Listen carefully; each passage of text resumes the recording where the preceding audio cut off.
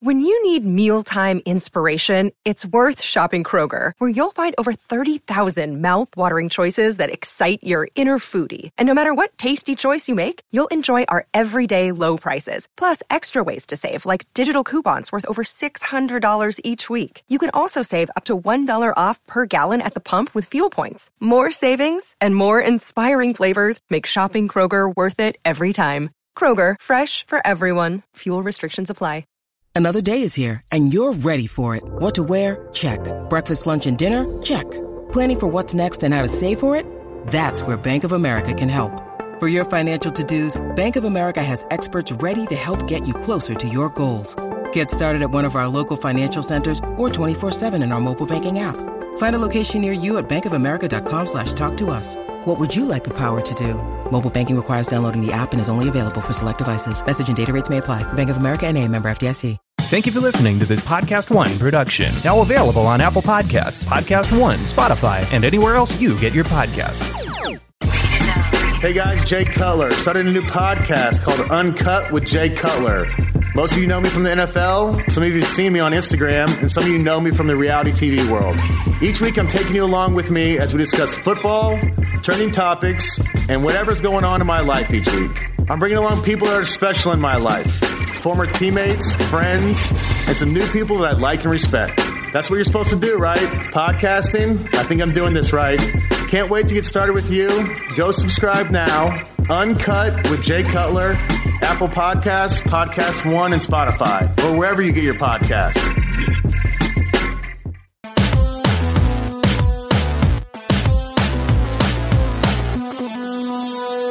Welcome to Real GM Radio. I am Daniel Rue, your host, and so happy to have you with us for this episode. My guest is Arturo Galletti of Sports Grid Data Science, and we are continuing the Over-Under podcast that we did. You can listen to last week's on the Eastern Conference. This one is on the Western Conference, and lots of great stuff in here. If you want more of the kind of background on the information that we use, that is at the front of the Eastern Conference pod. We didn't work all the way through it again. We know that you have access to it. And also the note that I said before that I used an aggressive noise filter on this, so there might be a couple of words that are out, but I think it's all there. When I've listened to it, it sounds pretty good. I just wanted to do that because I thought the ambient noise that was in it was a little bit bothersome, so I wanted to take that out as best I could. It was actually an experiment with that for me. A little bit of colorful language here, not a ton of it there. Just wanted to note that at the outset. This one is a behemoth, over 2 hours. Lots of great stuff, though. I hope you really enjoy it.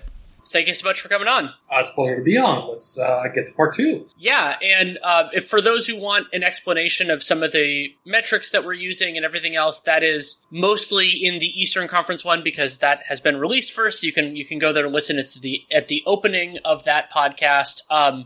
Well, of course, some of them we'll get information on now. And as usual, we start these from the lowest over-under number to the highest. So in the Western Conference, that means starting with the Oklahoma City Thunder. I want to make a mention before we get into it because it's going to become more important in the West. Is we're going to talk a little bit about like teams that are public on over/under bets and teams that are not public. And that means that like the line is set artificially high because Vegas knows that like the fans for a particular fan base would bet on a team, or it's set artificially low because they want to draw money to a team that generally doesn't, or because of other effects. Yeah, because they're trying to get money on both sides of it. They're trying to get action a lot of different ways. So yeah, that makes a lot of sense. I mean, obviously, if you can get 60% betting on the wrong side, that would be great, but that can get a little bit challenging. That can because when the dog hits, basically everybody in Vegas has a bad day. So exactly. What they try to do is try to get even money on both sides. And I say for the West, it becomes more of an issue because there are some heavy public teams in the West,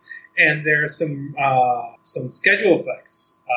There are, because there are only two teams in the NBA that have a consistent, persistent home court advantage. Those are the two teams at the highest altitude, the Utah Jazz and the Denver Nuggets, both of which occur in the Western Conference. We'll talk about both of them at various points during this. But let's start with the Oklahoma City Thunder. They had this super weird year where they were competitive partially by winning a bunch of really close games in the early part, and they sat all of their good players. And so they ended up with a 22-5 150 record.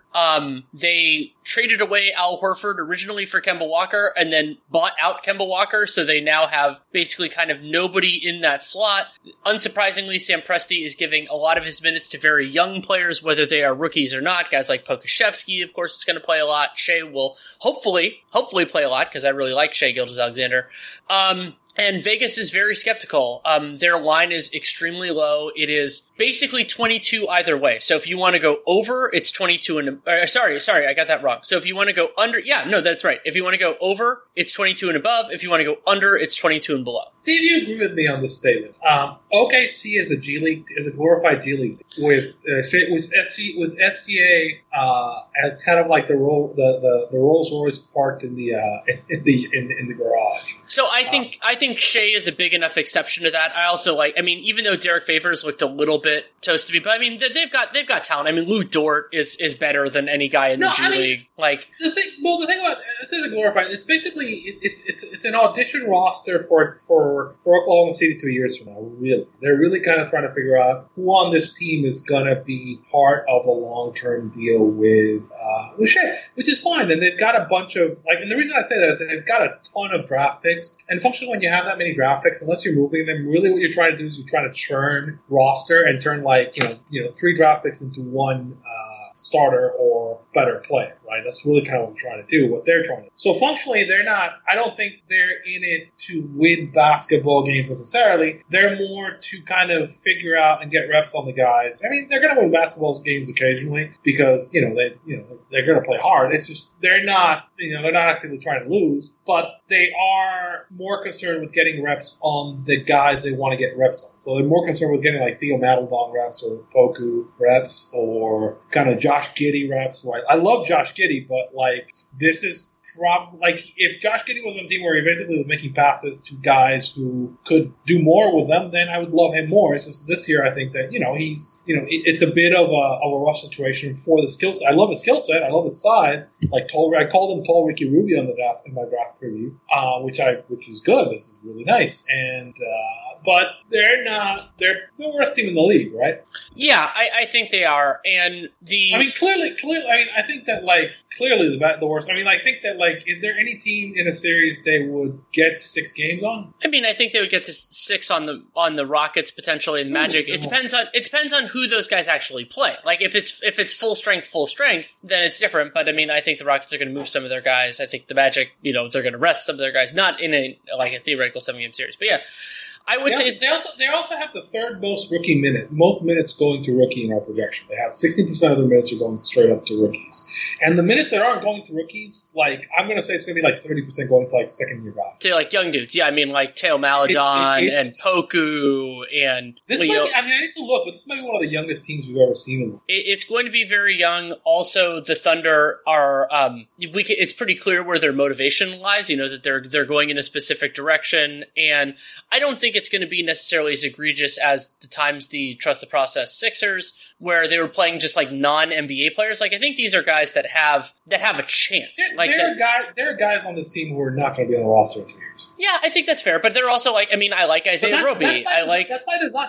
That's by design. The Thunder have actually taken some shots. I thought the Dort shot was interesting. I still think that there's potential there. It's just I like Lou Dort a lot. Yeah, but he's so raw. He's so damn raw. Yeah, and they put the ball in his hands more. So the argument that people who will go on the over here will use is that in the 35 games that Shea Gilgeous-Alexander played, the Thunder were 16-19. And that is a meaningful thing to know. And that they did that. But a lot of those wins were extremely close. And a lot of those losses were extremely big. And that's why I often mention differential, is because generally speaking, differential is more predictive. And so, is there a way that the Thunder... There isn't anybody on this team, on the top 6 outside of Shea, that would start on a conference final. Oh, no. There aren't any guys other than Shea that are particularly close to being top 20, top 30 at their position. I'm probably not being fair to. I think Giddey could probably be that second guy. I really like Giddey. I thought that Australia really missed him in the Olympics. But yeah, this is a really rough roster to me. This is where I come back to. It's this is significantly worse than any other team in the world. We can argue about Houston, but Even Houston's rookies have more bona fides than the guys outside of Shea on this team. Yeah, I would say that's fair. The other challenge for OKC is just kind of think about other than Shea, and that's an important caveat. Well, okay, what is going to be their identity on defense? What is going to be their identity on offense? And Shea running pick and roll can be their identity on offense whenever he's on the floor. If Giddey has a nice rookie year, then he can get there. Unfortunately, I've gotten to see very little film on him because he didn't really play in summer league. He turned his ankle on the third possession of the game, and then played a little bit after that, but barely. And then that was that. And yeah, I mean, I think they're going to give the ball to Poku a lot. I think Trey Mann is going to be a part of it. Ty Jerome, Teo Mallet, but defensively, Favors, maybe they play him some. Muscala isn't great defensively. Robinson Earl is more of a 4 to me than a 5. So I could see them being decent offensively in Shea's minutes. I think there is absolutely an argument for that. And for that, okay. When Shea Gilgeous-Alexander played last year, the Thunder had a 30th percentile offense and a 17th percentile defense. That 30th percentile offense is significantly better than they were the rest of the time. So even if you want to say they'll be bad but not terrible offensively when Shea's on the floor, and maybe they'll even be a little bit better. Maybe you argue that their talent is a little more conducive. They're going to be terrible when he's off the floor. They're going to be bad defensively the whole time. So, I can see a path. I think Mark Daigneault is a good coach. I thought he did a nice job last year. But I also think that 22 wins would be a lot for the Thunder. They're the least talented team in the league. Teams often win under 20 a year. Could you see them winning 27? Yes, but I wouldn't expect it. Could I see them winning 17? Oh yeah. I could see them winning 15 or maybe less. It's just again, I like the players. I think some of these guys are going to be good in a couple of years, but in a couple of years, right? And to me, it's an under fade because it's such a low number. 22.5 is But it's a low number, but it's not crazy low relative to But I mean, for me to bet on a 22.5, I really have to look at this team and go there is literally no talent. So here's the example. The last full season we played, and this one was a little bit anomalous. The last full season the NBA played was in 2018-19. Yeah. And that year, 3 teams finished with fewer than 22 wins, and 1 finished with 22. So that would mean 4. Now, this is before the change on the draft. But it was the Knicks, the Suns, the Cavs, and the Bulls, and there was definitely something weighting it down. And then there was a big gap. That was the year that the next year was kind of strong. The Hawks were a little bit better, and everything else. Yeah, but both that Knicks and that those Cavs teams were I think they were worse. I'm trying to think. Yeah, they were worse. They were worse. Both those teams were worse than this season. Looking at the teams who actually did that, that Suns team was probably the best comp, and Booker wasn't quite as good as Shea is now, right? At the time, and Ayton was not didn't Ayton get hurt? Ayton got hurt. That was a mess of a team. It was a mess of a team. It was a mess of a team, and that Bulls team was significantly worse than this team. Yeah, I'm going to go underplay. That Bulls team was atrocious. They were real bad. Partially because I think that the strength of those middle class teams, we actually talked about that a fair amount in the East Pod, and it'll come up in the West. I think that they'll beat up on the Thunder a little bit. I also think that Thunder, I don't think they're going to win 15, but I think that if they're in the very low 20s, that's totally fine. And I think that Presti understands, especially after last year, that being at the absolute bottom is more valuable than for them being number 1 worst, even if the top 3 odds are the same, just because it raises your floor. Because last year they fell all the way to 6, and we'll see how they feel about Giddey when we get there. So I'm going to go underplay. I don't feel great about it. This is one that I was really torn about, but I think that's the play. I mean, it's such a low number that we're literally 2 years removed from this team making the playoffs. Literally, and it wasn't. I mean, obviously, they've lost almost every single player that was on that team, and most of it deliberately. Yeah, I mean, again, this is the way you build teams. Sometimes is you get them really young, and you try to figure out who is your core moving forward. So this team, this team will progress quickly. But this is not the season where it launches, right? I think this is a season where they're just kind of like laying around. Which is, I mean, like I could see them improving quickly if one of the guys has a break, but it's still such a bad team defensively that, like, yeah, I don't feel like comfortable doing it. I mean, I think it's a clear under, but I'm just going to fade it. It's just like not something I feel comfortable playing. It's just that number is so low. I know you like Giddey, but 30-1 for him to win Rookie of the Year. No. I don't know. He's not going to get those kind of reps. No, because like he's not going to get like you've got a bunch of guys in that team that are going to get touches around. They're going to get the points, right? So I like Giddey, but like I think Dortz and Poku and Shea are just going to get too many of the touches for him to be a realistic candidate. So I do like him a lot. But no. Yeah, I'll need to see more to develop a more fully fleshed out opinion. The Rockets actually started out last year decently well, and they even rebounded after the Harden trade, and then things fell off a cliff, especially once Christian Wood got hurt.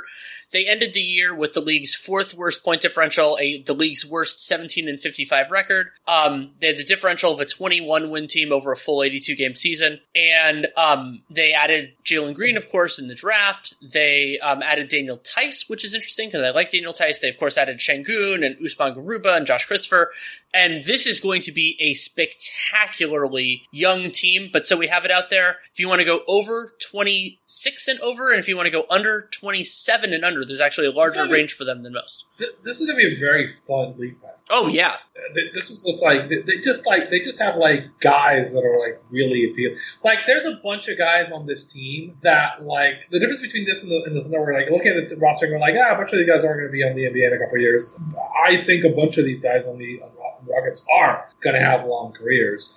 Well, and the Rockets, like one of the other differences is the depth of their like capable talent. So even if like John Wall and Eric Gordon, one of those guys doesn't end the season on the team, or they get the Al Horford treatment, like they've got multiple of those guys. Christian Wood can play. Daniel Tice can play. And Şengün should not have been available to them when they picked him. Yeah, I mean, and I like what they did with Josh Christopher. Josh Christopher is a guy who fell because he was on a bad situation, but he was also the running mate for Jalen Green. And he's actually, what I've seen of him is that that dude definitely looks like he has the physical skills to stick in the NBA. Now, how good he's going to be is a question mark because we don't know because data is kind of worthless. But he was highly regarded coming out, and he does kind of complement the players that you have. Yeah, I mean, I saw him not in an Arizona State situation. I thought he looked great the year before. I saw him Team USA. I saw him in a USA training camp in Colorado Springs. They arguably got the best European player in Şengün and the best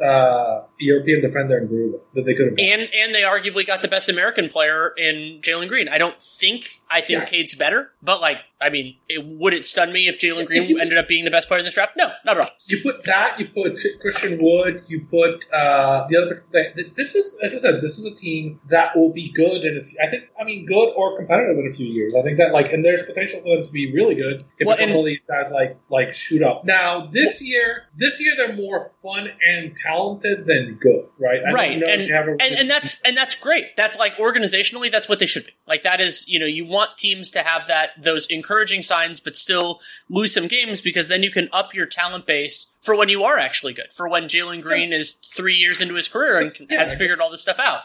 And so Christopher and Garuba and Şengün are all guys that have like very high upside. Yeah, and so like if a couple things break, like Garuba's a guy who if you can figure out the offense, he becomes like holy crap, how did they get that guy? He's already defensively, he's gonna be like a really good defender. And I use the term gravity a fair amount too with the Rockets, and especially with some of their older guys, and that's not just like Gordon and Wall, but it also could include Jae'Sean Tate, who is relatively new to the NBA, but Jae'Sean Tate, this is going to be his age 26 season. So if some of those guys are playing well and there's interest around the league, I don't think Rafael Stone is going to hesitate about trading them unless he thinks they can be a part of the Rockets like 3 years from now, which all of those guys, like Jae'Sean Tate could be. I think they would try to make a John Wall move. Were a team interested, I just think he makes too much money. So that's going to be difficult. So I'm definitely a fade on this. I think that the Rockets are I think I'm over in fade on this team. Yeah, I think I'm under in fade. So I think at full strength talent, I think they're better than this. But generally speaking, teams at about this talent level generally lose a few more games than you'd expect. Not because they're poorly coached or because they don't try hard, but because, they guys get hurt or they're being judicious. The trick on this team is there's a lot of guys who have skill. And this is where I come back. It's like they have guys that have skill that are useful on a game level, like where somebody has a night and they're gonna be more athletic than a lot of teams. That can, like, sometimes you win because you're just more athletic than the other. And this team has that kind of vibe. Yeah, and when their five best guys are playing, I think they're viable against a wider swath of the league than a team like the Thunder are. I could totally see if one of their upside plays hits winning like 30, 31 games. But I don't. It's possible. But I could also see them winning. I could see them winning 20. Absolutely. Like, I could see them winning 20 and feeling good about it too. If Jalen Green has some nice play, if you know. So I'm under fade. You're over fade. The other thing. I think it's going to be fun to watch, but do we want to bet on anything, any of the...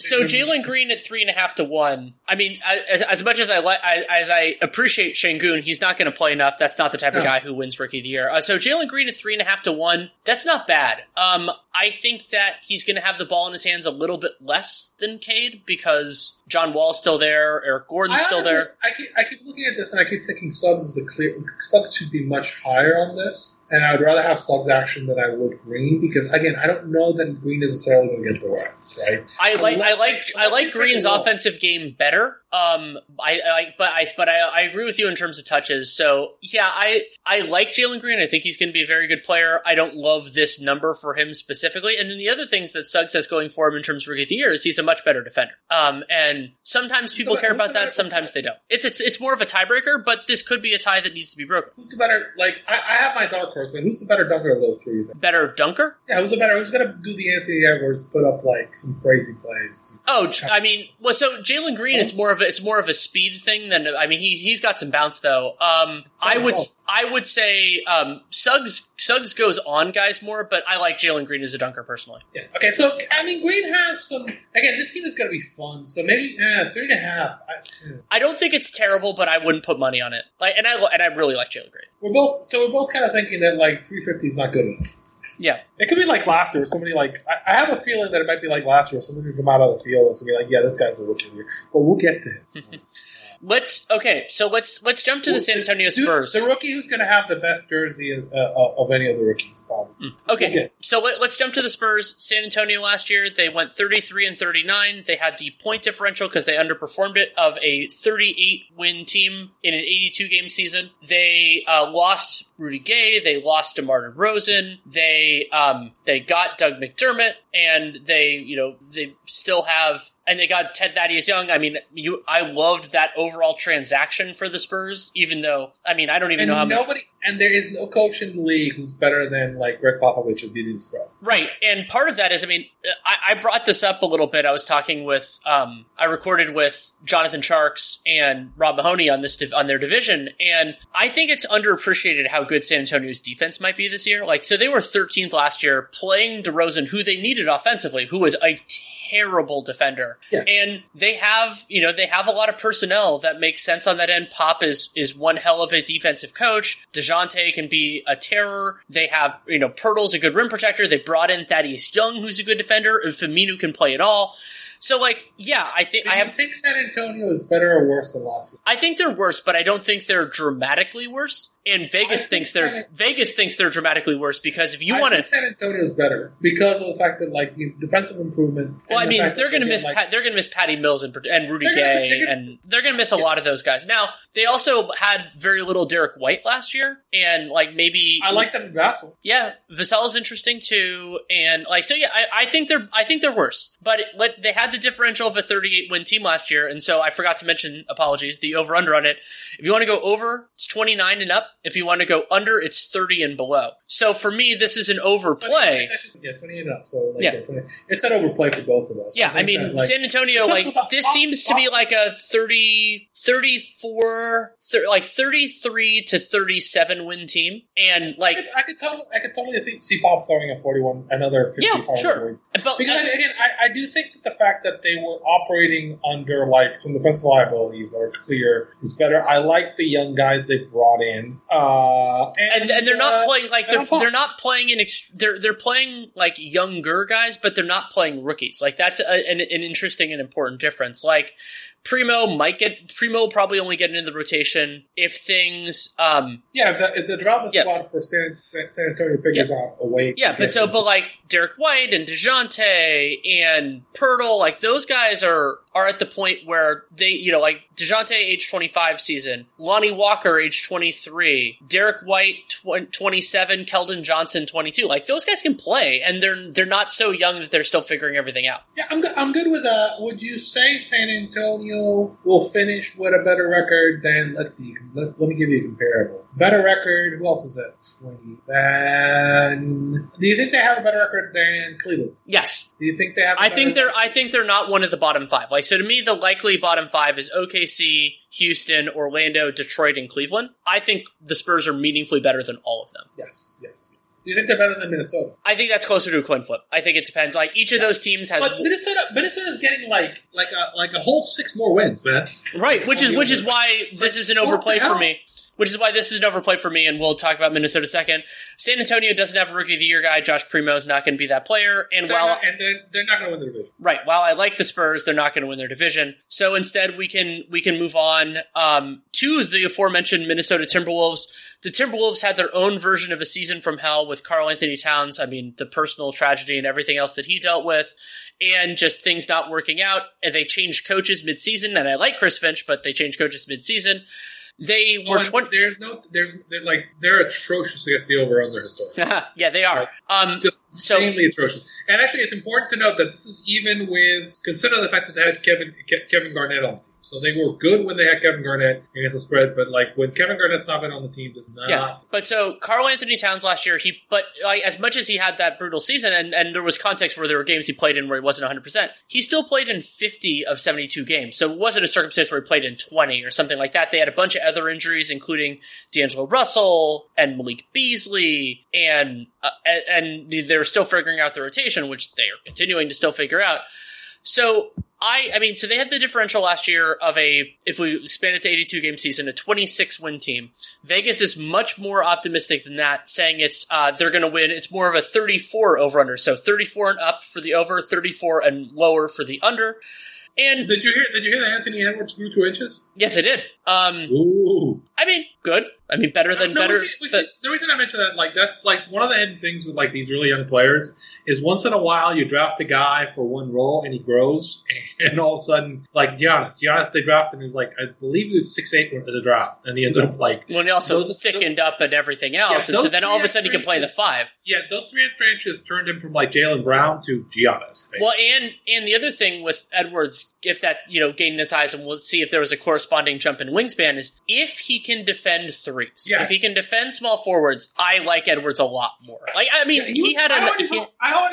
already was thinking that he already outplayed what my expectation was of him. But you add extra height on him, and if he gets the length and defense, then yeah, they have it. And he's strong. I'm interested in Edwards, but at the same point, I was just stunned at how high this number was. Is there a way that the Wolves win 35 games? Is there a way they win 37? Absolutely.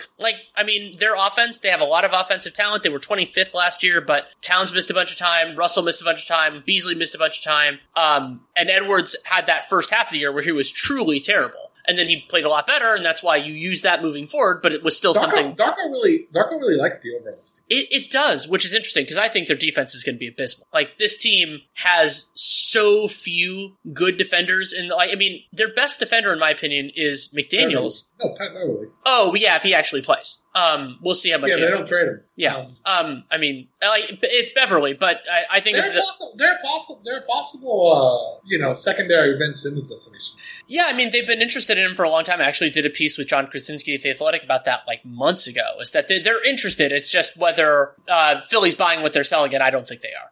Which is the challenge for Minnesota. They just don't have, because I don't think they want to move Edwards, and if it's not Edwards, then who cares? I'm in a really weird spot with this, because I think I want the over, but I don't want to play. I don't think I want the over, but I'm looking at it going it's Minnesota. I don't know that necessarily I want to play. Yeah. Right? How do we feel about their coach in front office?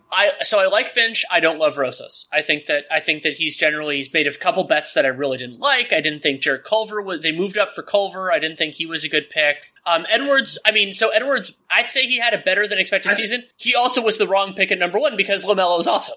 Well, except now if they back into the luck of the dude sprouting a few inches and becoming a different player, then yeah, but they still need that guy. Like, I mean, to me, you draft LaMelo, he's the centerpiece. I didn't think Ant was the wrong pick. I thought as much as I like LaMelo, I always thought that, like, long term, I thought the ceiling on both was similar. And maybe I thought the ceiling on Anthony was higher. I just didn't trust it necessarily with, Minnesota's history was going to get there. But again, and I love LaMelo. I thought LaMelo was a good pick where he gets picked, but I think there's good reason for them to pick Anthony Edwards where they did, and he kind of showed it as he proved throughout the season. Now, does he continue that? Well, we don't know, but I mean, this is why I'm kind of on the over on this team, because I think this team is better than last season, but is it 7 games? Well, kind of 7 games better, possibly. I mean, Darko thinks it. I'm under fade. I think there's a possibility they go over this. I think it's a little bit higher line than I would like, but it's still in the reasonable range. So I'm going to go under fade. Yeah, I think I'm going to go. I'm going to go over fade on this one because again, I think they go over, right?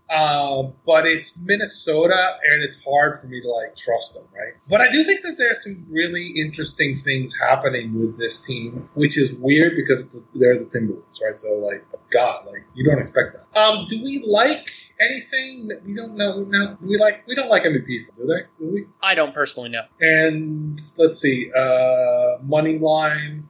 And for most improved player, if I could get odds, I don't know what the odds are on this. That might be interesting. I might be interested in looking at it later and seeing if that's something that I might kind of because again, that seems to be kind of a point improvement award. And he might actually die. Who goes off and like starts scoring 25 to 30? We don't know.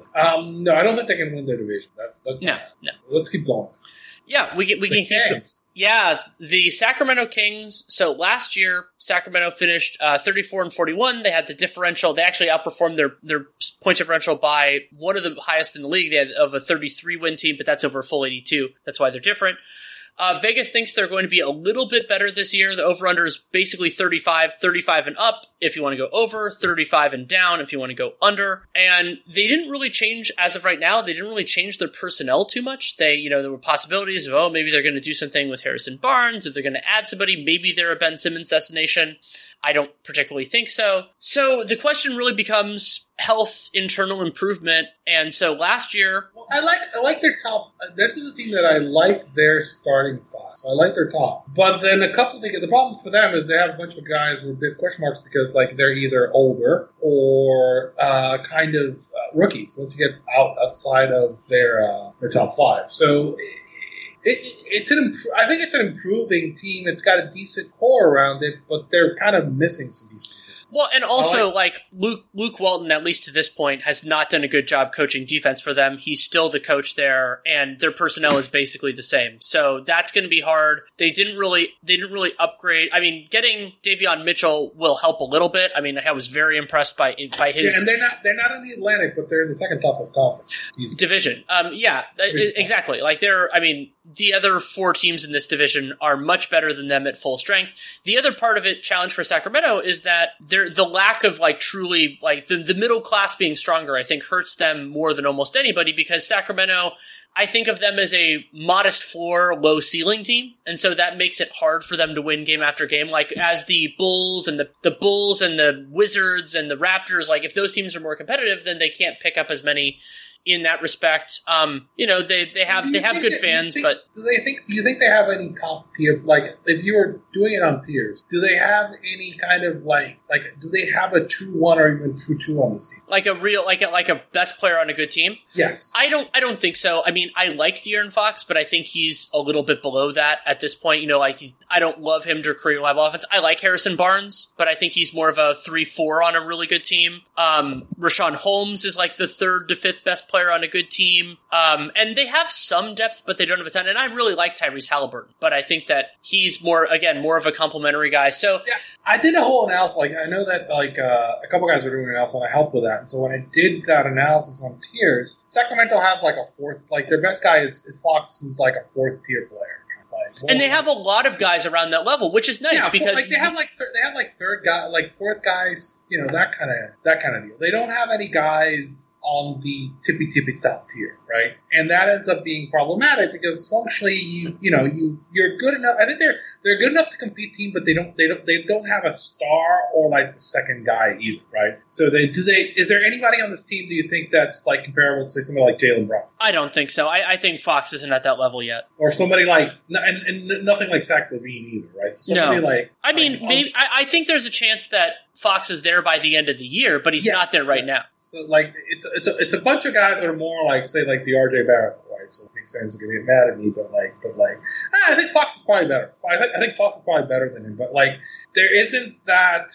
I love Tyrese Halliburton. I think Halliburton's a really nice player, a nice pickup for them. But Halliburton, I think his upside is like the third best guy on the team, right? That's like he's over. Like if everything goes well, he's the guy who's like the guy who comes in and does stuff, right? But not necessarily the guy who's taking over the close games or the guy who's like the kind of the one scorer or the alpha for the group. And I think it's kind of like, I mean, it's not a bad place to be, but like it's not a place where you're saying, oh, this team is going to set the world on fire in the West. Right? That's kind of the point. And they are the fifth best team in the division. Sorry. So they are the fifth best team in their division. And like some could point to, it's true. Their defense was meaningfully better when Richaun Holmes was on the floor than when he was off. Like they, when they had Bagley at center, when they had some of these other combinations. Things went very poorly, and they did add a strangely large amount of centers with Tristan Thompson and Alex Len, and for whatever reason they kept Damian Jones. But like, okay, I still don't think their defense is good. I don't think they really resolved it. Their personnel is not at that level, and Davion Mitchell is intriguing, but he's not going to play. I don't think he's going to play enough to really do that, and generally perimeter players aren't as important. And, it's just pretty much the same coaching staff, same players, so I think their offense could be okay, but like not great. I mean, they were 11th last year, and I think that's better than I would expect for them this year, just because I think they got a little bit fortunate. They're kudos, I guess, to Walton, Fox, and all that for that, but. I like Quita. I like the center they picked up. They've got so I'm in under fade with them. I'm much more confident in the fade than I am the over or the under because I think this is about the range for them. And if they're a little bit better, then maybe they can jump past the Pels and the Grizz and some of these other teams in this area, and then they get to like 37 or something like that, and they're fine. But it's weird because I kind of feel like they're just about right. Yeah, I think this is a very well set line. Yeah, I mean, it's Vegas. Of course it's well set. That's what we do. Yeah, I'm going to join you on the under fade party because it's like, it's I kind of feel like they're going to win like 35 picks this game. And I've already picked too many overs, so I'm just going to go I'm just going to pick under fade because it's not that I don't like, I like this team, but it's like I'm looking at it and they're just kind of missing a guy. Yeah. Obviously, if they can somehow pull off the trade for Simmons, which might happen because, again, we kind of think that, I think Simmons probably wants to go to the Warriors, but, the Warriors don't have anything to offer Philly. So Philly's is going to walk away from it. So there's a chance that he might wind up in, some place like Sacramento, which is honestly maybe Minnesota. And if you did add Simmons, I do think Simmons would really work with this particular roster, right? Because in this particular roster, Simmons might actually play 4-5, right? Well, and also, he would help a lot of their defensive issues because he can... Yes. He's guarded a fair amount of smalls in Philly, but he could guard wings there, and that would be something he can do. Him and Hallie kind of give you a lot more options in terms of defense. I think that actually becomes a lot interesting in terms of how. And then Harrison Barnes, it's in a bad. And it gets into a decent defense, and then and I do think Simmons has upside. Obviously, with Simmons, the question always is he ever going to decide to start taking threes like Giannis does? Even though because of the gravity issue, but I think that that's speculative. So I'm going to go under fade. I'm going to put a note in that says I'm going to say we like this team, but we just not enough. It's not enough. Yeah.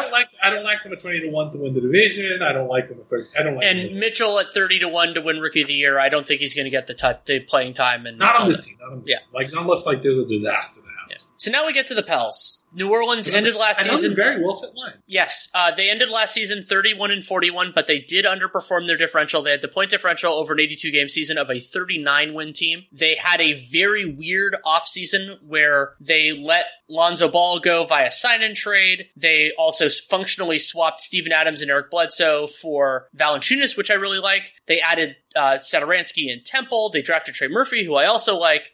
So, like, and they added Devontae Graham, who's interesting. So I thought Devontae Graham was a really good ad. Yeah, I don't think of Graham as a starting caliber point guard, but I'm not sure that the Pelicans need somebody like that because Zion should have the ball in his hands as much as humanly possible. And B, like they need guys who can catch and shoot, who can do some of that kind of stuff. And I think that could work well. You know, Graham can do some on ball, but then he can also work off ball. But my concerns here, like the Pelicans were massively disappointing on defense last year. They finished the season 23rd, and a portion of that was bad shooting luck. And they do have a new coach. Maybe Willie Green will have a different defensive philosophy, and they'll give up fewer threes. I don't think their defensive personnel got better. No, I thought Valanciunas was better than Adams defensively last year, but not by a dramatic amount. And I think that some of the defensive metrics were, they were Adams wasn't great, but I thought Valanciunas was getting too much credit and Adams was getting too much blame. One of the problems with defensive metrics is defensive metrics are basically, if you're judging a defensive metric on a center, right? I call this you could see a good team for us to see it was when Glenn Davis was playing next to Kevin Garnett, right? And basically Kevin Garnett was carrying Big Baby's ass.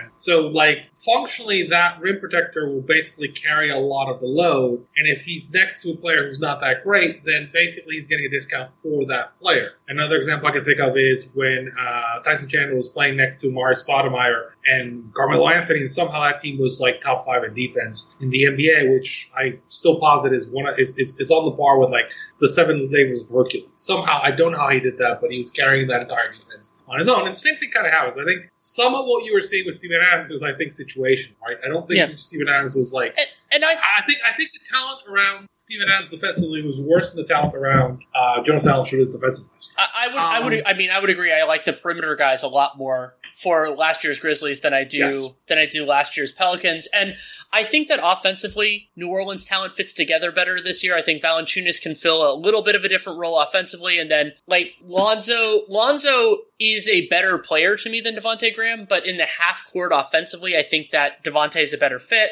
I don't know. We'll have to see if Kyra Lewis and Nikhil and some of these other guys can really step up. But I still don't believe. Do you think the Pelicans are better than the Timberwolves? Yes. Better than the Kings? I do. But I don't think they're dramatically better, and Vegas does, because their over-under is 38.5 either way, so that means it's 39 and up and 38 and below.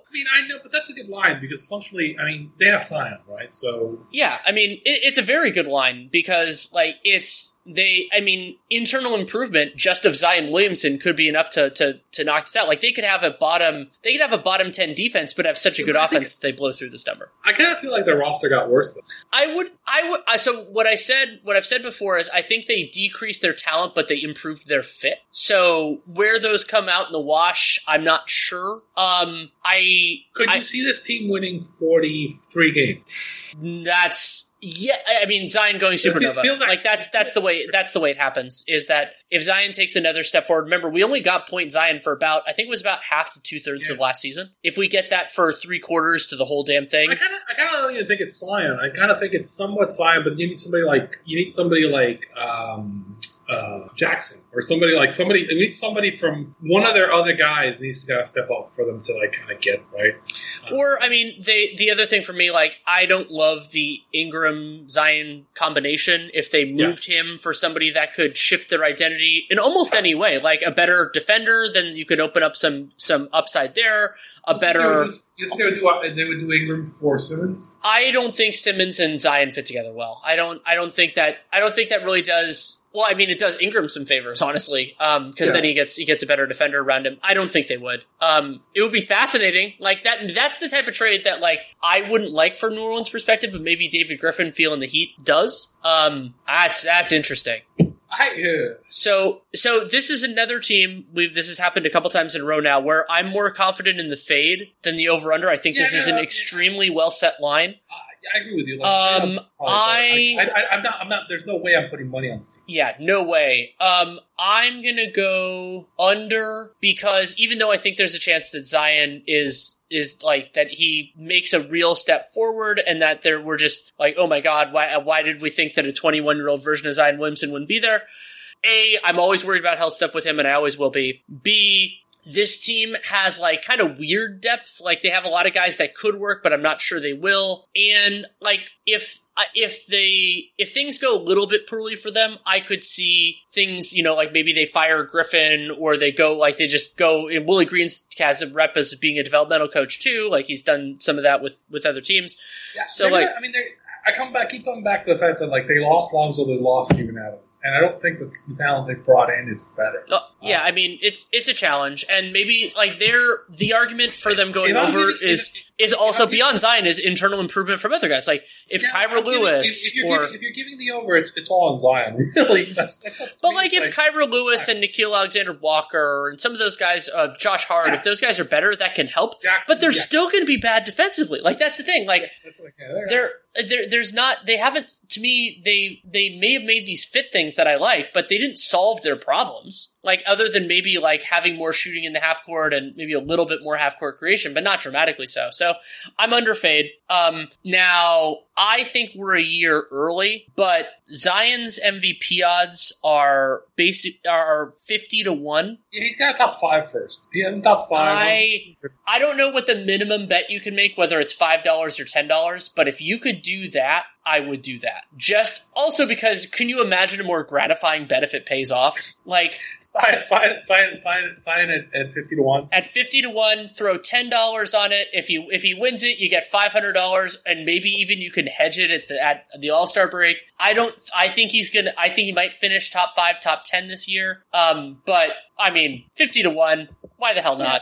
It does look fun. I will tell you this also, I would much prefer Zion at 50 to 1 than Ja Morant at 55 to 1, as much as I love Ja. I'm tempted to go underplay on this because there's a lot of chaos on this team. Not a lot of continuity, roster turnover, the GM is under fire, kind of possibly. We don't know how safe how safe is that coach? He just got hired. He's fine. He's fine. And I mean, Willie Green he's a tabula rasa for me in terms of because he hasn't had the head job before.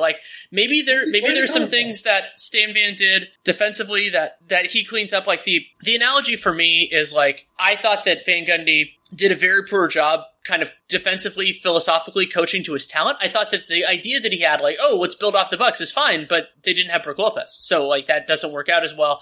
So maybe what you get is something more similar. So what I've said before is it's kind of like Indiana. So they went from Nate McMillan to Nate Bjorkgren.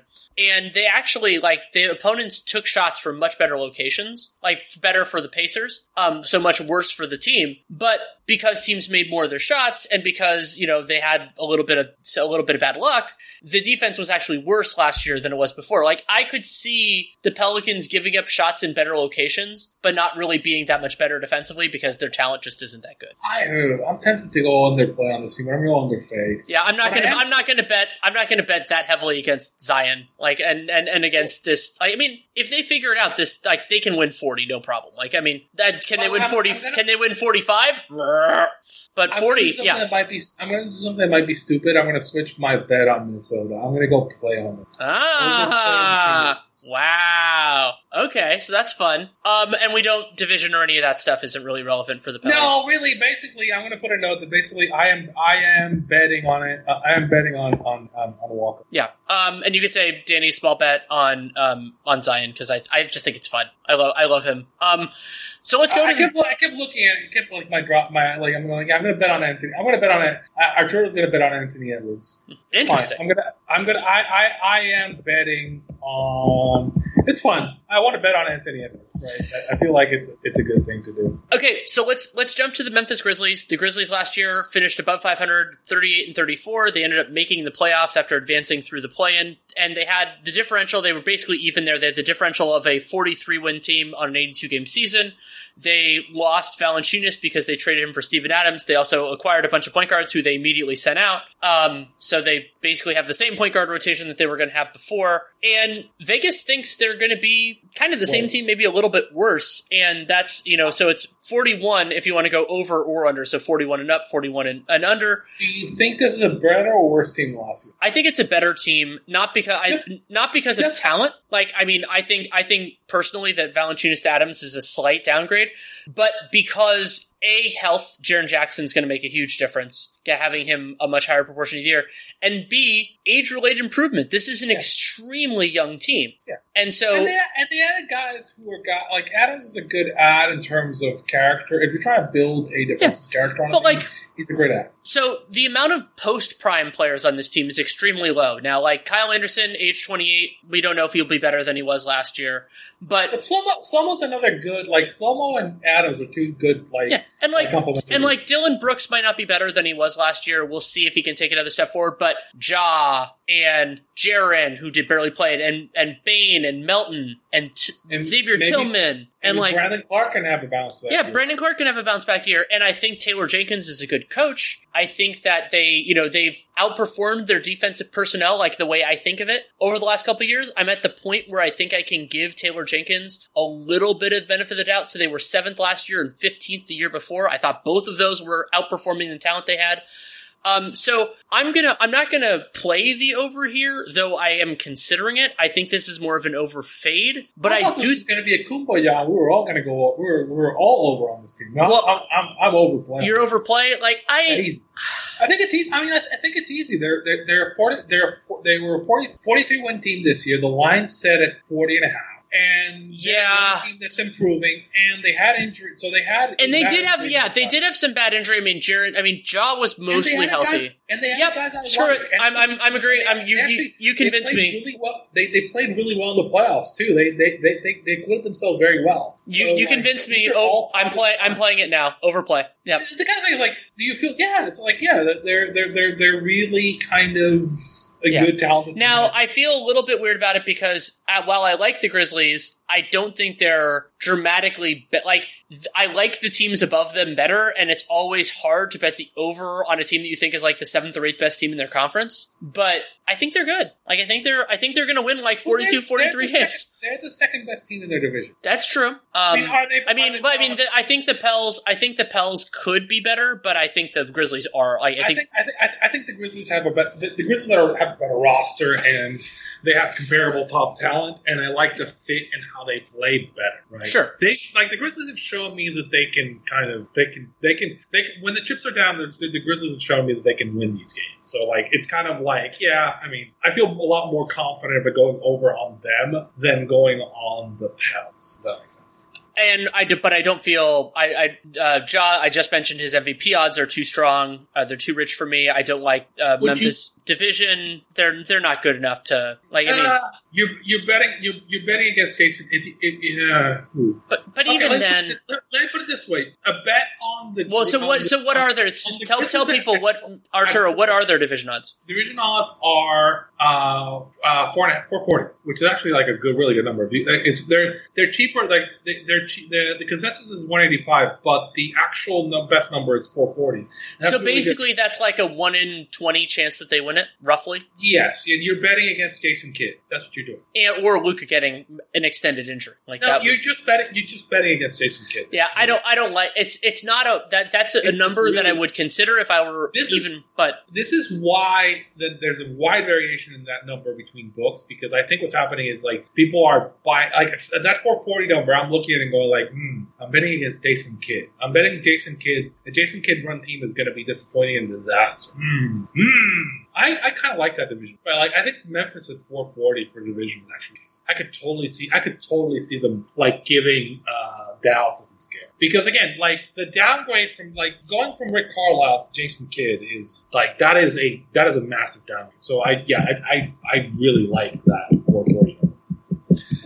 That's an interesting number. I'm gonna bet. I like division like plus 40 to win. Plus 40 to win the division is really cool. I like it. Okay, so let's jump to the Portland Trail Blazers. The Blazers last year, they ended up with a 42-30 record. They had the differential of over an 82-game season of a 47-win team. There is obviously uncertainty around the franchise. Terry Stotts is gone. Chauncey Billups is in. We don't know how long Damian Lillard's going to be there, or CJ, or something else. Over-under is at 44 either way, so 44 and up for over, 44 and down for under. And I think this is a really well set line, because the Blazers, like at full strength, I think they're better than this. Like I brought up that the win total for last year, and Lillard played a bunch, but CJ missed a lot of time, and he was great at the beginning of the season. He was pretty good after that. Nurkic missed a bunch of time. So I think they're better than this. Like, I think the Blazers, they're a 48-47 win team to me. I'm surprised you didn't mention the most important thing. Okay. No Carmelo Anthony. Yeah, I mean, their bench defense is going to be a lot better because not only is Melo gone, but Enes Kanter is as well. And they basically played half the time with Carmelo and half the time without Carmelo. And they were 6 points better for the game. And they functionally swapped Derek Jones Jr. for Larry Nance, which I really like. This is a significantly better team. Like the roster. Well, okay, so I'm talking. I was already over. I'm starting to talk myself into play, not only because of that, but because of like the Clippers being hurt and there's some wins here.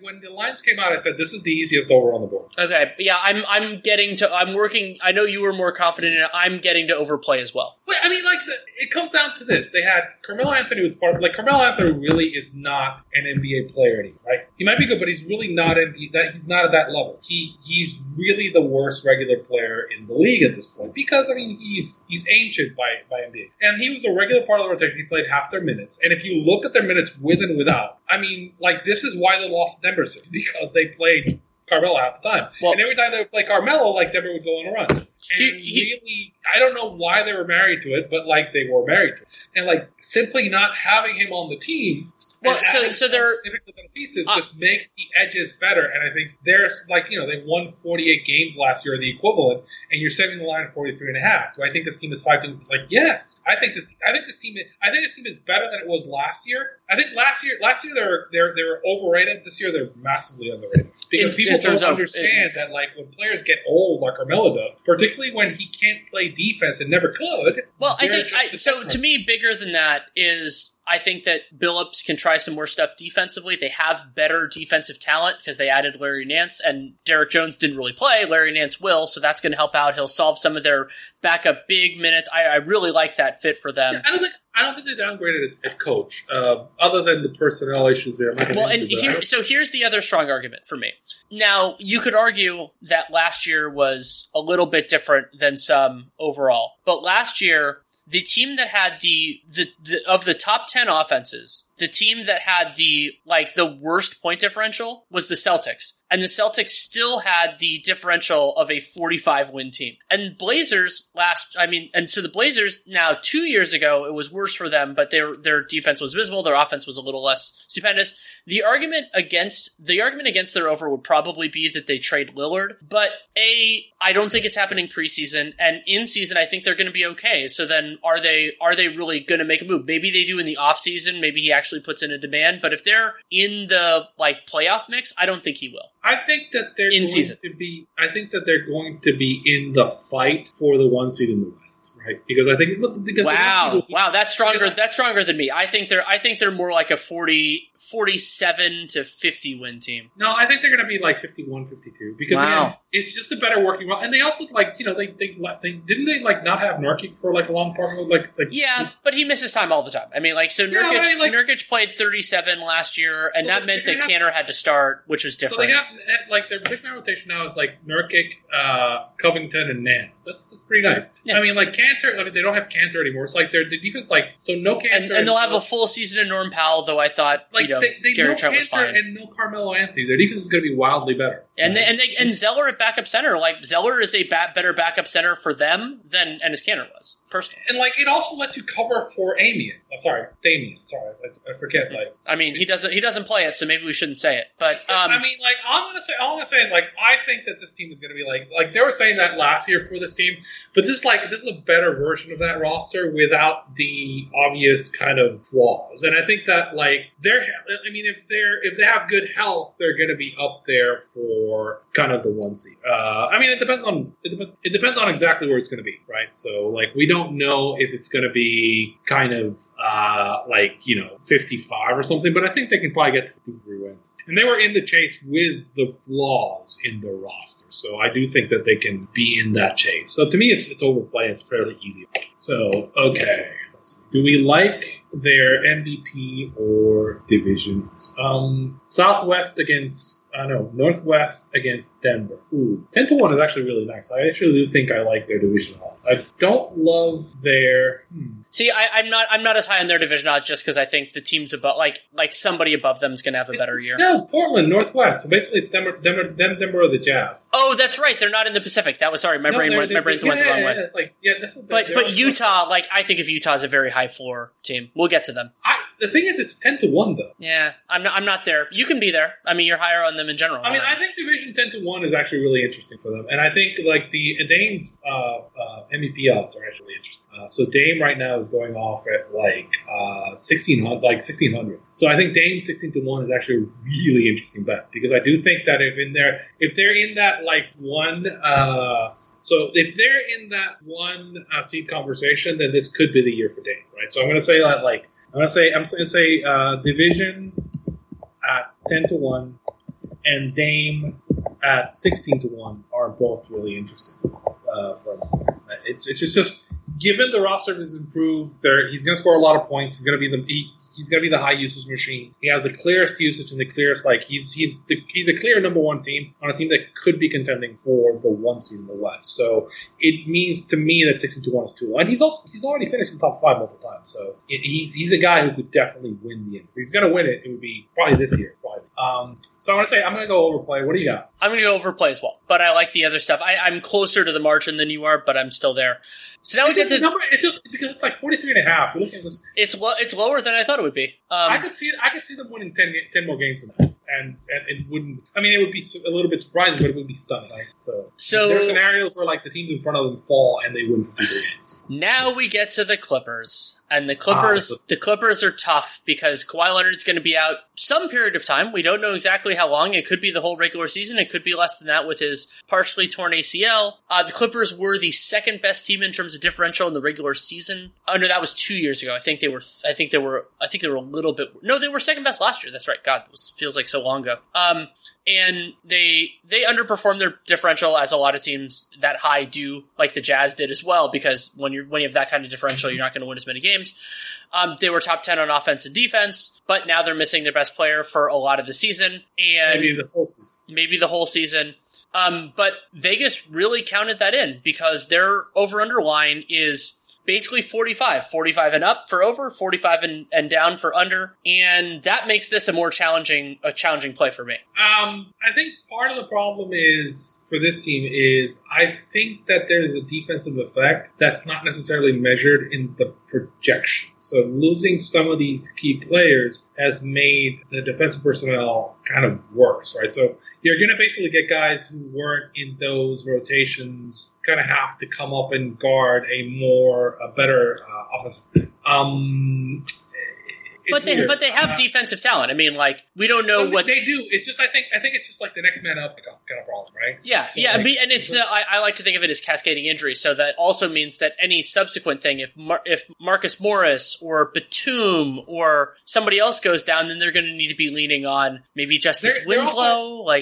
They're historically the most they're one of the most historically the most under teams. The LA teams. Yeah, but this is different. I think Ty Lue's a good coach. I'm more concerned about the non-Kawhi Clippers offensively than defensively. I think that they have talented players, but they don't really have a great straw that stirs the drink, and it's been a long time. I had Paul George before he got hurt that season. I think I had him third in MVP, but he was doing it in a kind of a different way, playing next to Russ.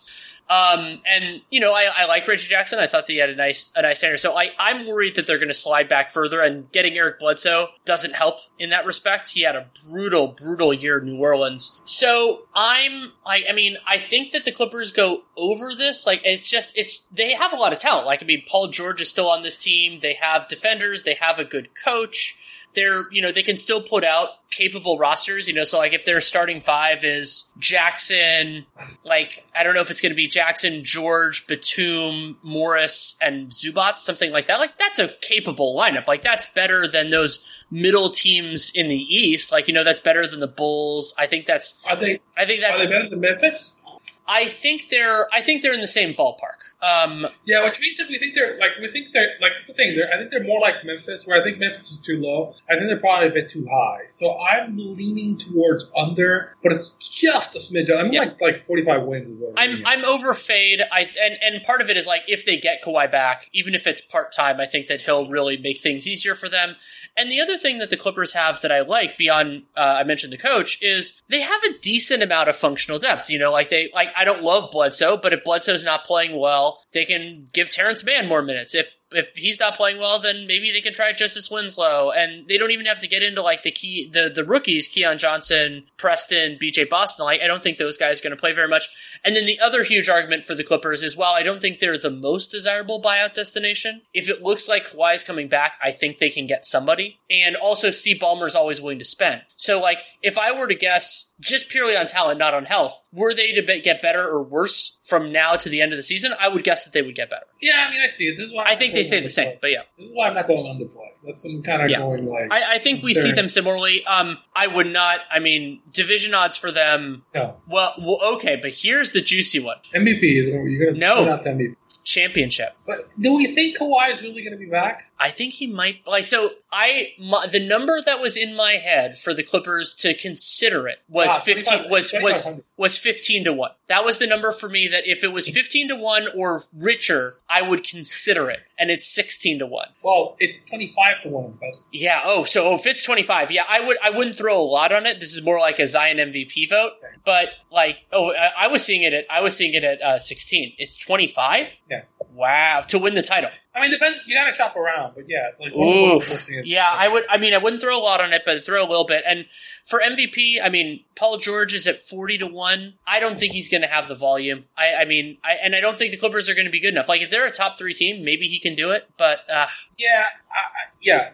not. I don't love it. I think that like if we get better news on the thing about that 25 to 1 is you might get a better number for it later in the year. If depending on the news, you might. But I worry that it could, like, if they're a little bit better at the start of the year, or we get any positive, I would be okay with it at 25. Now, I wouldn't have gotten it at 16. I would have said, like, wait and see if it gets better. But 25, I think it might not get that much better than that. Maybe it gets to 28 or something. But if it gets to like 30, then that probably means that something bad happened, and I wouldn't be as interested in it. Yeah. And again, I'm talking a small number, like not a big bet or anything like that.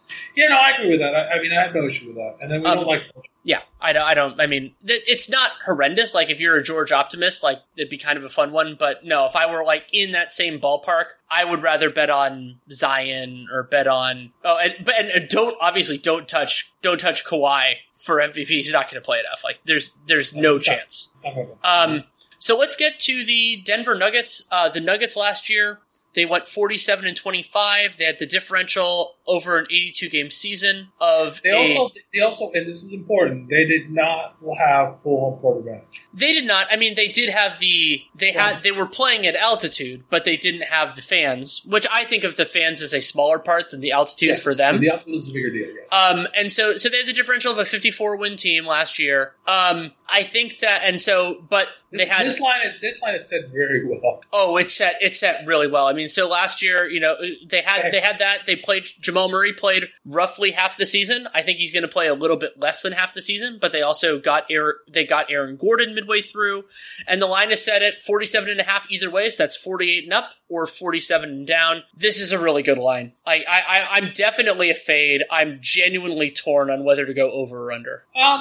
They're a really good team on over because of the home court, and that's going to be back, and that's going to be a thing, particularly with COVID, because reduced lung capacity is going to be a thing for some players, and you throw that into playing at altitude, it's going to be a real problem.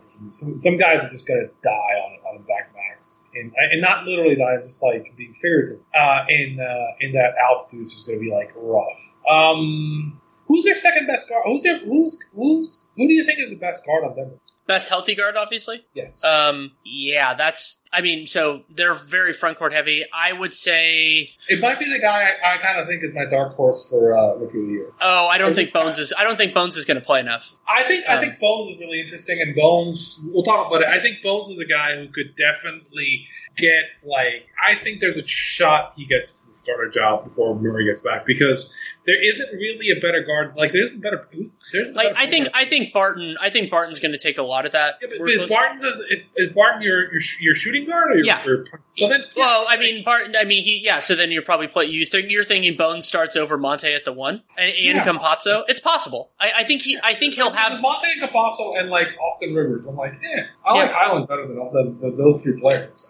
And I would rather, if there's something there, I would rather develop it, because I do think that kid has a lot of potential, right? He does. I would, if he shows up and he's actually a competent starter, then he could definitely get the volume, because he does have the offensive shots, which is, I think, I think like the odds on him are like 100. So it's like that's a fun bet. Yeah, 100 to 1. Yeah, that's my favorite. That's my favorite Rookie of the Year in Nuggets bet. It would be and he also has the best jersey. Nuggets, Denver Highlands, great, best jersey. And he's also DJ. He's great. Great. So I'm not as high on Highland Rookie of the Year, just because the other guys are going to get a lot of time, and even if it's 100 to 1, that's why I like it. It's 100 to 1. But let's get back to the crux of it with their over under. So 48. It's so good. And Jokic, the other part of this is Jokic is a damn Iron Man. Like, so he's going to play. You don't have the same worries with him. Porter, your argument for the over is that Murray gets back, they get a little better play from I think the argument is that they're like let's say a 40 you get a lead from I'm blanking on his name right now. Michael Porter Jr. So if you get a lead from Michael Porter Jr. And you integrate, you have the full season of Aaron Gordon, and you get something from the other guys there, then yeah. I mean, the problem is they do have some, I love Jeff Green, I love Austin. So it's a bit dangerous. I don't think. I mean, obviously without Murray, they're not as good as they were last year, right? There's a shot for this. Their division is. I think the problem is I think I would probably rate Portland over them. Right? That's my thing. I think Portland is a better team than they are. And again, this is not a full strength judgment. This is Portland right now is a better team than Denver is going to be for the season until they get Murray, right? When they get Murray back, it's a different story, but I don't know if you're going to get Murray back at 100% when he comes back. So I'm kind of under on this team, which is bad because generally they're a team that goes over, but I'm kind of under on this team.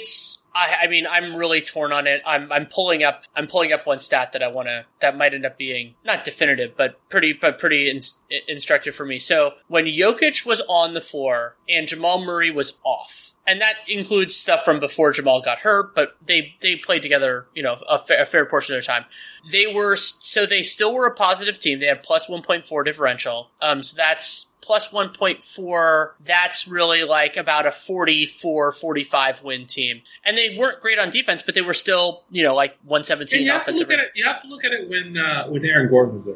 Yeah, I mean, well, so if you add in AG, if you want to do that, so then that narrows it much more cleanly to when Jamal Murray was hurt, plus 6 net rating. 91st in offense. So I'm going to go over Fade. I think that they're a 50-plus win team when Jamal Murray is available. I think that Jokic is going to play a lot because he's that. And so I don't love it. I think they're going to be in the 46 to 50 range, but I think there's a little bit more on one side than the other. So I'm going to go over Fade.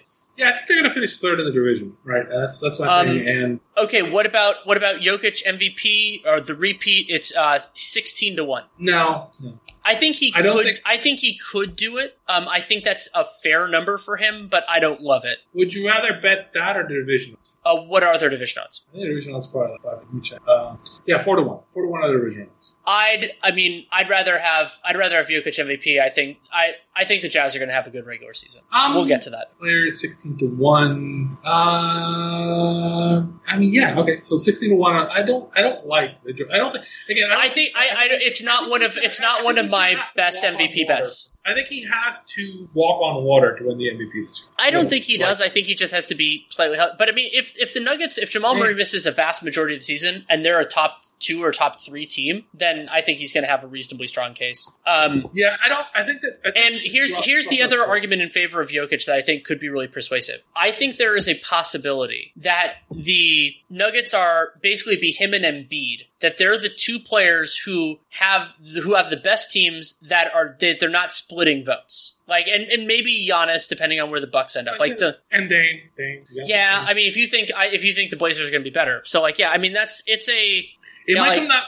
MVP could come down to who finishes first between those 2 teams. It could. But so that's why 16-1 is fine. It's not amazing. I think you talk me. 16-1 is fine. I like it too. We both. And if you're a Jokic, I would rather bet they're over than that. There's a reason why I like Jokic at 16-1, and it has to do with I think the guy who's the favorite I think is overrated, and it's not because of him. I think it's because of his team. But sure, we'll get to that soon enough. But before that, let's get to the Golden State Warriors. The Warriors have had a weird couple of years. They had the differential of a 42, basically a 500 team last year, but they were also playing without Klay Thompson. They had the 5th offense and the 21st ranked defense, partially because yet again they were horrendous when Steph Curry was off the floor. And Vegas, they were horrendous when James Wiseman was also true. Let's be appropriate. I think when they for some reason strategically that I don't understand, they Curry insists on doing these really dumb things sometimes. Some of these players. Well, it also might be partially front office. Like there are a couple things it could be. But so the Warriors, Vegas is treating them. You used the term before as a public team. I think Vegas is treating them as a public team. The over/under is at 47.5 either way, so 48 and up, and then 47 and down if you're going under. And I think the LeBron rule is going to apply here, but we'll get to that. Yeah, I mean, could the Warriors finish with 48 or more wins? Yes, absolutely. They could. I don't think with the current roster. I think I mean, defensively, they have a lot of talent. Offensively, they can figure some stuff out. They're playing too many rookies. They're still going to play. Well, I don't know how much they're going to play the rookies, but the problem is one of the big problems for the Warriors has been backup point guard, and yet again they did absolutely nothing to solve it. So the non-Curry minutes are going to be a disaster offensively yet again. I think their defensive talent is going to be good again, and like Klay, as talented as he is, he doesn't solve the non-Curry minute problem because they're going to keep those guys together a lot. How old is Klay again? Klay going off on Achilles, yeah. There's some I have some real concerns about Klay ever being Klay again. Oh yeah, I mean there's reason. I mean, and I think he's going to be more of a. There's a lot of pressure, a lot riding on him being himself again. I think that if the team had done if the team had drafted LaMelo, now it would be better. This would be a better team, and maybe they go to the finals last year. But they also kind of don't have to have Klay moving around on the ball as much as they're going to. They really should have drafted somebody who could move the ball around effectively, because that means when Klay comes back after that injury, he doesn't have to do that much movement around on offense. He can just sit there and shoot, which is catch and shoot, and then I think Klay will step back into his same offensive role. It's just can they find him? And I don't know, but what I'm saying is I don't know if he physically can hold up on that after the kind of injuries he's had at his age. So there's some real question marks for me on this roster. Plus the fact that they have some real holes and some real opportunities for her to do some really bad things on offense on this particular team. And really this roster doesn't make too much sense. I think that this is a situation where they're going to waste another year of Curry's prime. Really last year, I was annoyed because really if they gone slightly left on their decisions last year, I really think they could have gone to the finals last year. Because if they didn't have the 2 holes that they had, they just draft LaMelo and then get a big, right? Instead of doing what you did and get Kelly Oubre. You could have gotten Gasol or somebody like that. And you would have been in a much better position to actually contend. And I think that this again seems to me like the exact same situation where they didn't fix the issues that they had. And they're basically carrying over the same problems where they have players on the roster that can't play. And they don't have a lot of options other than relying on some older players that are hurt, right? And really just wanting Curry to just do everything, but that's not going to work once you get to the top level because teams can now basically deny him by just focusing on him because they don't have any alternatives. So I mean, unless they make a trade, which, I know they're trying to get Simmons, supposedly that's a scuttlebutt, but again, the problem is because they haven't fixed the holes on the roster, nobody wants the players that they have. The problem for them is what they can't offer anything that Philly would want because they don't have it on the roster. Well, their money is tied up in play. I mean, Wiggins, even though he has improved, he's still not the critical selling piece. And then the other guys, I mean, that's the other. Wiggins is basically Harrison Barnes 2.0. That's what he is. Yeah, he's similar. He's stepped better up for you, but he's not going to be he's not going to be good anywhere. Right, and he's paid a lot of money, and that makes it a big problem. Like there isn't surplus value there. So I'd be fine with Wiggins at the MLE on certain teams, but I think he's a starter. I just don't think he's a heavily above average or anything. We kind of. I'd rather have him be kind of a guy coming off the bench and doing things. I think better teams are not going to have him. I mean, there are teams that would have him as a starter, but I don't necessarily think that. Wiggins last year, I thought he played better defensively. He had basically 57% true shooting. On the wing, you're going to find better players than that. Obviously, that's why I'm not saying he's a top 5 or top 10 player at his position, but there aren't 30. Yeah, Costco, Rudy Gay. Okay, I mean that's. And again, it's just at one point he was the worst. He was the worst player for he was 19, 20, 21, 22 in the history of the league. Now he's a reasonable kind of 6 marginal starter, and that's fine. But he doesn't command that play, and I think part of that is the fact that he's playing on a roster with Steph Curry. That kind of helps, right? But I do think that they keep when you have generational offensive talent, you have to put players around them that can take advantage of it, and the Warriors have done a really bad job. And it's a pity because I do think that he had an incredible season last year and just ill-served on the roster. And I'm concerned that he's going to have the same season and he's going to be ill-served on the roster. With all that said, I am an underplay on this team. I'm an underfade. I think that there is a way that they could do it. I think Steph is an incredible offensive player, but it's going to be a challenge. And a part of how they would do it is playing their young guys less and whether they can. And I think there might be some. So who's their best 5 then? Looney. What is their? Okay, tell me what's their best 5? Oh, the best five man lineup. So we'll assume Clay is back. So it's Steph, Clay, Draymond, Wiggins, and then either probably Looney or Iguodala, depending on how Andre looks. But maybe it's Porter or Bielitsa. I mean, I like some of the guys that they're at it, but still, this is they're going to play Wiseman, right? They're going to try. I'm not as sure that they will this year. I mean, last year when it was kind of a weird gap year and they weren't going to be that good anyway. This year, as soon as Clay comes back, there's going to be a lot more immediate pressure. I think that the organizational stuff is going to shift a little bit. We're both under. I said pull over. It's the words. Automatically, my finger went. No, it's under. Yeah. It's.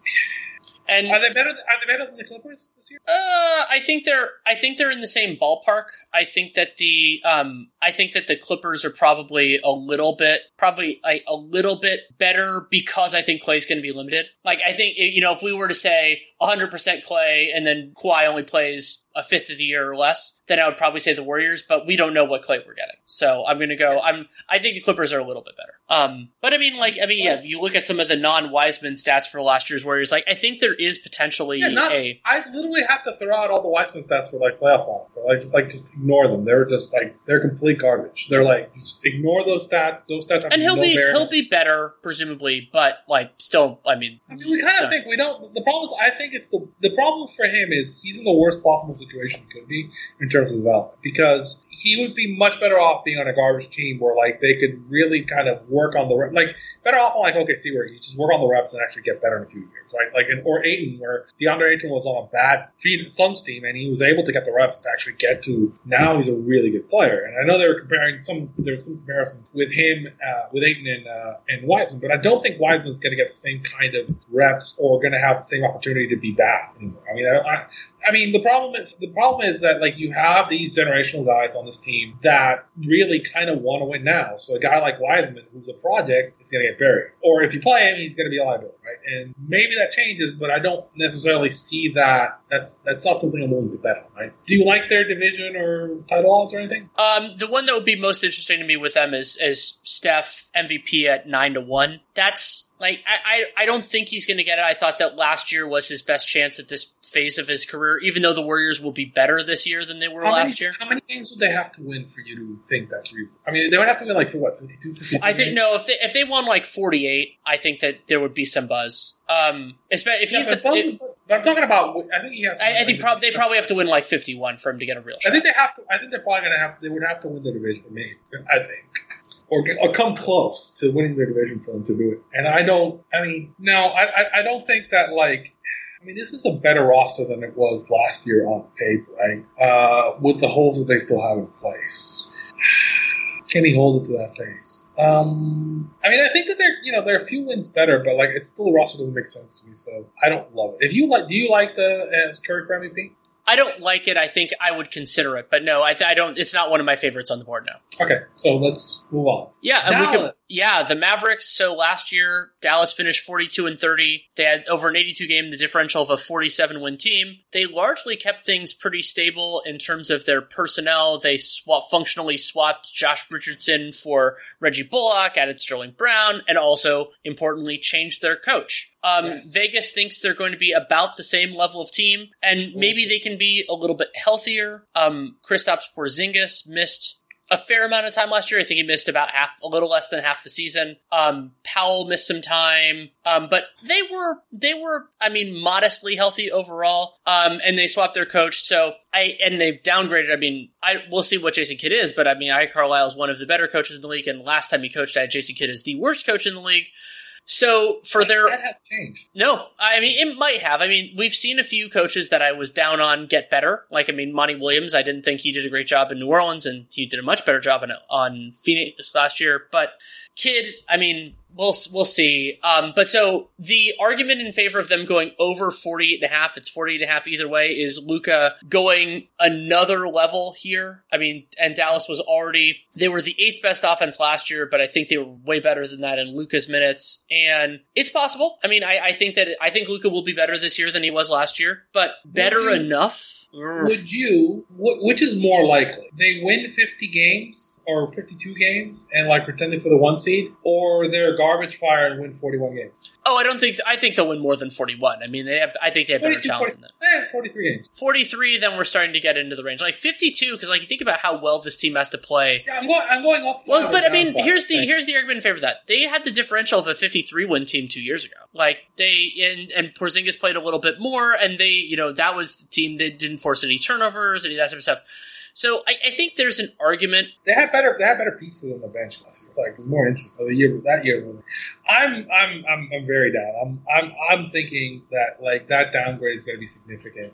Carlisle got a lot out of this roster. And this is really, I mean, they got Luka, but everything after that is kind of not great. I don't. Well, and the other big. I like THJ, but THJ is kind of a nice complimentary piece. The other big concern for me with Dallas in terms of this over/under is that they do not have that many like pre-prime players or really young guys that you expect to take a step up. Like, yeah, maybe Josh Green can be better, but Josh Green barely played. I don't think he's going to play that much this year. Like if Luka's out, this team is a disaster. Yeah, but not only that, the only guys in their rotation who are 25 or younger are Jalen Brunson and Luka. Like, Porzingis is already 26, Finney-Smith and Hardaway Jr. and Kleba, like, all those guys are older. And so it's not like there's this internal improvement from anybody other than Luka, and he's already incredible. So could he get better? Yes, obviously he could. But could they have worse injury luck? Could they have a player, have one of their role players? Like I thought Hardaway had a nice push towards the end of the year. Could some of those guys shoot a little bit worse? One of the reasons I liked Luka when he was coming into the pros was he already had the reps at the pro level, right? So a lot of these guys are coming in from Europe or basically playing at the highest level, including EuroLeague, and already have the rep minutes that get them to that experience that gets them to that level in terms of competitiveness. So you're getting a guy who's coming in and you're going to get like closer to the tippy-top version of himself for a longer period of his prime. But the caveat to that is that the ceiling is somewhat lower on these guys because I don't think that like that experience. So he isn't necessarily picking up experience at the rate of somebody who basically came from playing in the Big Ten tournament, right? So, he's playing like against like philosophy majors in the Big Ten tournament, and like now he's playing at this like tippy top level versus a guy who's been playing like either pro league or Luka was guarding Russell Westbrook when he was 16, right? In an actual game environment, and I think that means to me that I think my expectation on his improvement, I think he's still going to improve somewhat, right? But I think his improvement is going to be marginally less than some. Like, I think Karl Anthony Towns is somebody who's similar. His top level improvement is going to be less because he's already got like all this like he's got 10 years of like top level either international or pro experience, right? So at this point, you're going to see improvement, but it's going to be marginal on the edges, right? I think what we saw in the playoffs is probably the tippy top version of himself, right? Maybe, I think he could still get better. I mean, players. I think like my expectation on him, I don't expect him to like take a quantum leap like I would somebody who's like 20 or 21 and has played like a year at pro level ball versus somebody like him who's he's been playing international ball forever and he's been playing like pro ball forever too. So it's a little less room to grow in terms of experience. That's my take. So yeah, I think that's partially fair. I also think even though Reggie Bullock hasn't necessarily overall been better than Josh Richardson, I think that he'll be better for Dallas because he can shoot more reliably and he can defend all right. And Richardson also had a really challenging year, including COVID at one point for the Mavs. So I'm under fade. I think that there's a chance that there's a pathway for them to go over if Luka's really good, and he's been pretty damn durable. But I considered play, and I'm guessing you're going to be underplay. I'm underplay. I'm 100%. I was looking forward to betting against Jason Kidd, and I have been looking forward to betting against Jason Kidd since basically he was announced as the coach of the Mavericks. I just feel like he's going to find a way to get me there, just because he is not a good coach. And I think this situation is combustible enough that I really don't get it. I mean, he's not a guy with a track record of success. And really the teams that got rid of him actually got better. And really kind of, it's a guy who also kind of like, puts makes these situations kind of weird. So, you already have like discontent with how Porzingis is basically kind of going. So like you're throwing another Flammable element in there. We already know that this front office has had some issues before. The whole thing with Harold Bob, the whole thing before with harassment. So let's introduce a really kind of combustible element to this mix. I'm comfortable. There's a lot of like smoke that I'm like, I don't like it. And again, Carlisle was a really good coach. He got a lot out of his players and got the most out of it. And I think this is going to be this is really going to be a downgrade from what they were. And again, if this is a very fragile team, if Luka misses any time, they're losing this game. Oh yeah. Let's go through some of their other odds. Luka at 4.4 to 1 for MVP. I think that's hate it. I don't hate it. I think that he could be the best player, but I would rather if this were like 6, 7, or 8. Like I would feel better about it there. The problem is like I don't think his team is going to be like competitive enough because like again, Jason Kidd is his coach, right? Yeah, so I think they could have the best offense. I would say was that 2 or 3 years ago he was the most valuable offensive player in the league. Like if he does that again, then you're in the mix at bare minimum. Division odds. Dude, I don't like it at all. Like it's like negative money. It's like ooh, jeez. But what is it? Just so I'm trying to minus 150. So basically, you bet 150 to win 100. Oof. And I mean, this division has. I mean, Memphis and New Orleans. I think that Dallas is going to finish better than them. But like, why waste your money with that? Like, it's not a sure enough thing. I could totally see Memphis like basically like fighting with Dallas to the last day for that division. Because I think Memphis is exactly the opposite of the Dallas situation in that I trust that coaching staff and I like kind of the roster across the board. I think obviously Memphis and like Dallas has a better top level player, but other than the top level player, and Ja is good. I mean, he's not Luka, but Ja is good. But the rest of these guys across the board, I much prefer the roster that like Memphis has and like the coaching has. The front office that Memphis has to the Memphis Dallas. So I mean, I'm comfortable going that like, can I get like, and again, I'm gonna have to check these out. I'm seeing that 440. I'm gonna check out the real number. But like, yeah, I definitely enjoy the idea of betting on Memphis, and I think that's a good bet. Because I think like Dallas, like people are not accounting for how bad of a mess the situation in both Milwaukee and Brooklyn was right? And boy. Honestly and truly, I mean, there's 30 jobs in the NBA, right? And when you have a guy with this track record, and I'm not going to get into it, but like I have a hard time thinking that with his personal history, this is a guy you want to take a chance like that's gonna be talking to your players who you're playing these multi-million-dollar contracts and who, the agents kind of run the league now. So if he kind of goes off or he goes off, like, he has a crisis or like he cusses somebody out or like he does some of the things he's done in other locations, it's a real risk you're taking with the assets you have on the team. And I understand he's a like Mavericks legend, but really there are other people you could have brought in on board that wouldn't have the level of risk or the bad experiences. Right? This is me going like as a fortune, as if you're a multi-million-dollar corporation, why would you do this, right? And I get personal relations. This seems like you do it in a situation where you think the coach is like paid his dues or like hasn't had an opportunity or actually could be good, and this is neither. So I don't get it, and I'm kind of wondering what's going to go. Like I'm on a streak of like 4 unders in a row. What the hell's going on now? I'm on a streak of 4 fades in a row. Let's go to the Phoenix Suns, the reigning Western Conference champions. Yes. Went 51-21 last year. They had the differential of a 56-win team. They overperformed it by a little bit. The Suns were also unusually healthy last year.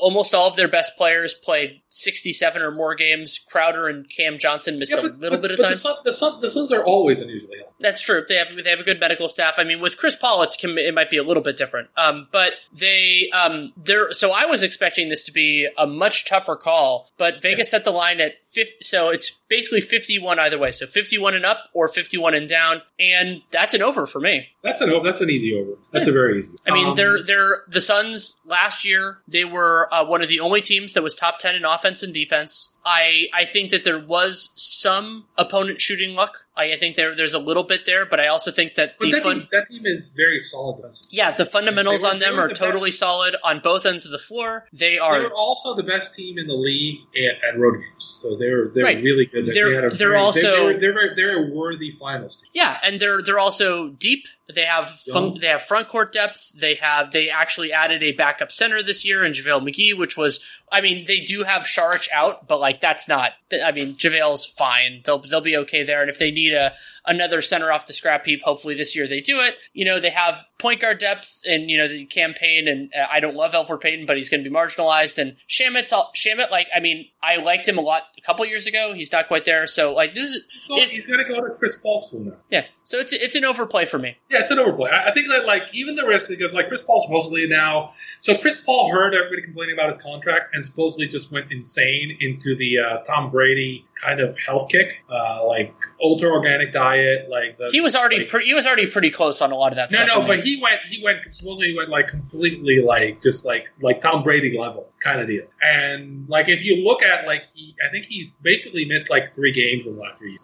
Something silly. Like he's played more games the last 3 years than he has any time in his life. And actually, I actually like really kind of do feel like you can trust his health. I think he takes very good care of himself. This organization actually shown that they like really develop their players. Monty's done a really good job. Having Chris Paul there is really good. We've seen this at a couple places where like it's really good at developing guys around him. I think because he's really sharp. Like he's been on some really historically good defenses. I think a lot of it is because he sees it and he kind of does a really good job at like helping the staff develop. So you're giving Monty Williams credit, but I think part of that is Monty Williams and Chris Paul together, kind of like that kind of synergy plays off each other. So yeah, no, I mean like to me it's a very easy over. Like 50 and a half is just like. And again, the reason this is happening is because like there's the LA teams are very public. So functionally, I think that like still the respect for those teams from their fans is basically means that the other teams in the division are giving you great prices. And I think that like I mean I love the prices on Phoenix. I think Phoenix over is one of the easy another very easy. I think that So I don't love their Devin Booker's MVP 33-1. Like that would be a big jump for him. But it is my favorite division on. So what is it?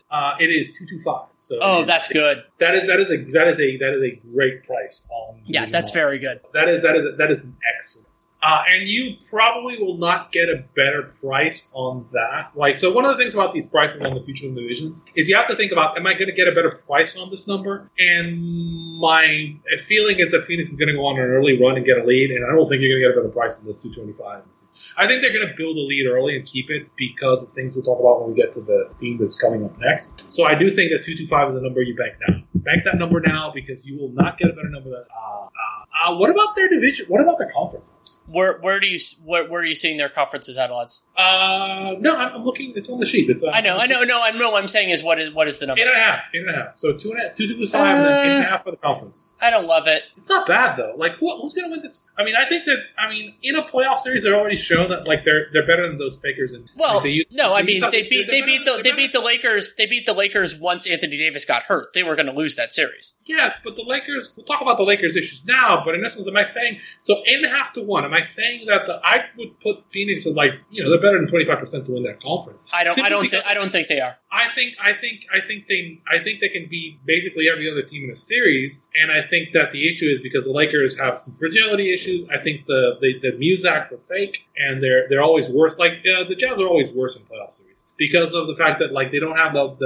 they don't have the super home court advantage. So generally they're worse than they are in the regular season, and they really their coach kind of is bad in these playoff series. He makes really weird and strange adjustments, and he always costs them a game. So there's no chance I'm picking the Jazz over the Suns in a series. So given that 8.5 to 1 to win the West is really good, particularly given the rest. I actually kind of like the two. I mean, I think, and I didn't mention it, but Portland at 30 to 1 and Phoenix at 8.5 to 1 are really good conference wins. I don't think Portland's going to win the West. They're not good enough. I think, but again, I don't think the West is that good. I think that somebody will be good. I mean, if Kawhi comes back or the Lakers figure it out, I think there's enough holes that Portland at 30 to 1 is really interesting. Yeah, we have a difference of opinion. That's okay. I mean, I'm gonna put division 10 to 1. I'm gonna put Arturo likes Portland. I'm talking myself into Portland, but yes, I like it at 30 to 1 for West. I think if they win, I'm still thinking I think any West team is getting murder killed by the Nets or the Bucks finals. I just think that's too much of an ask for any of these teams. But I do like their odds there. Same thing with the Suns.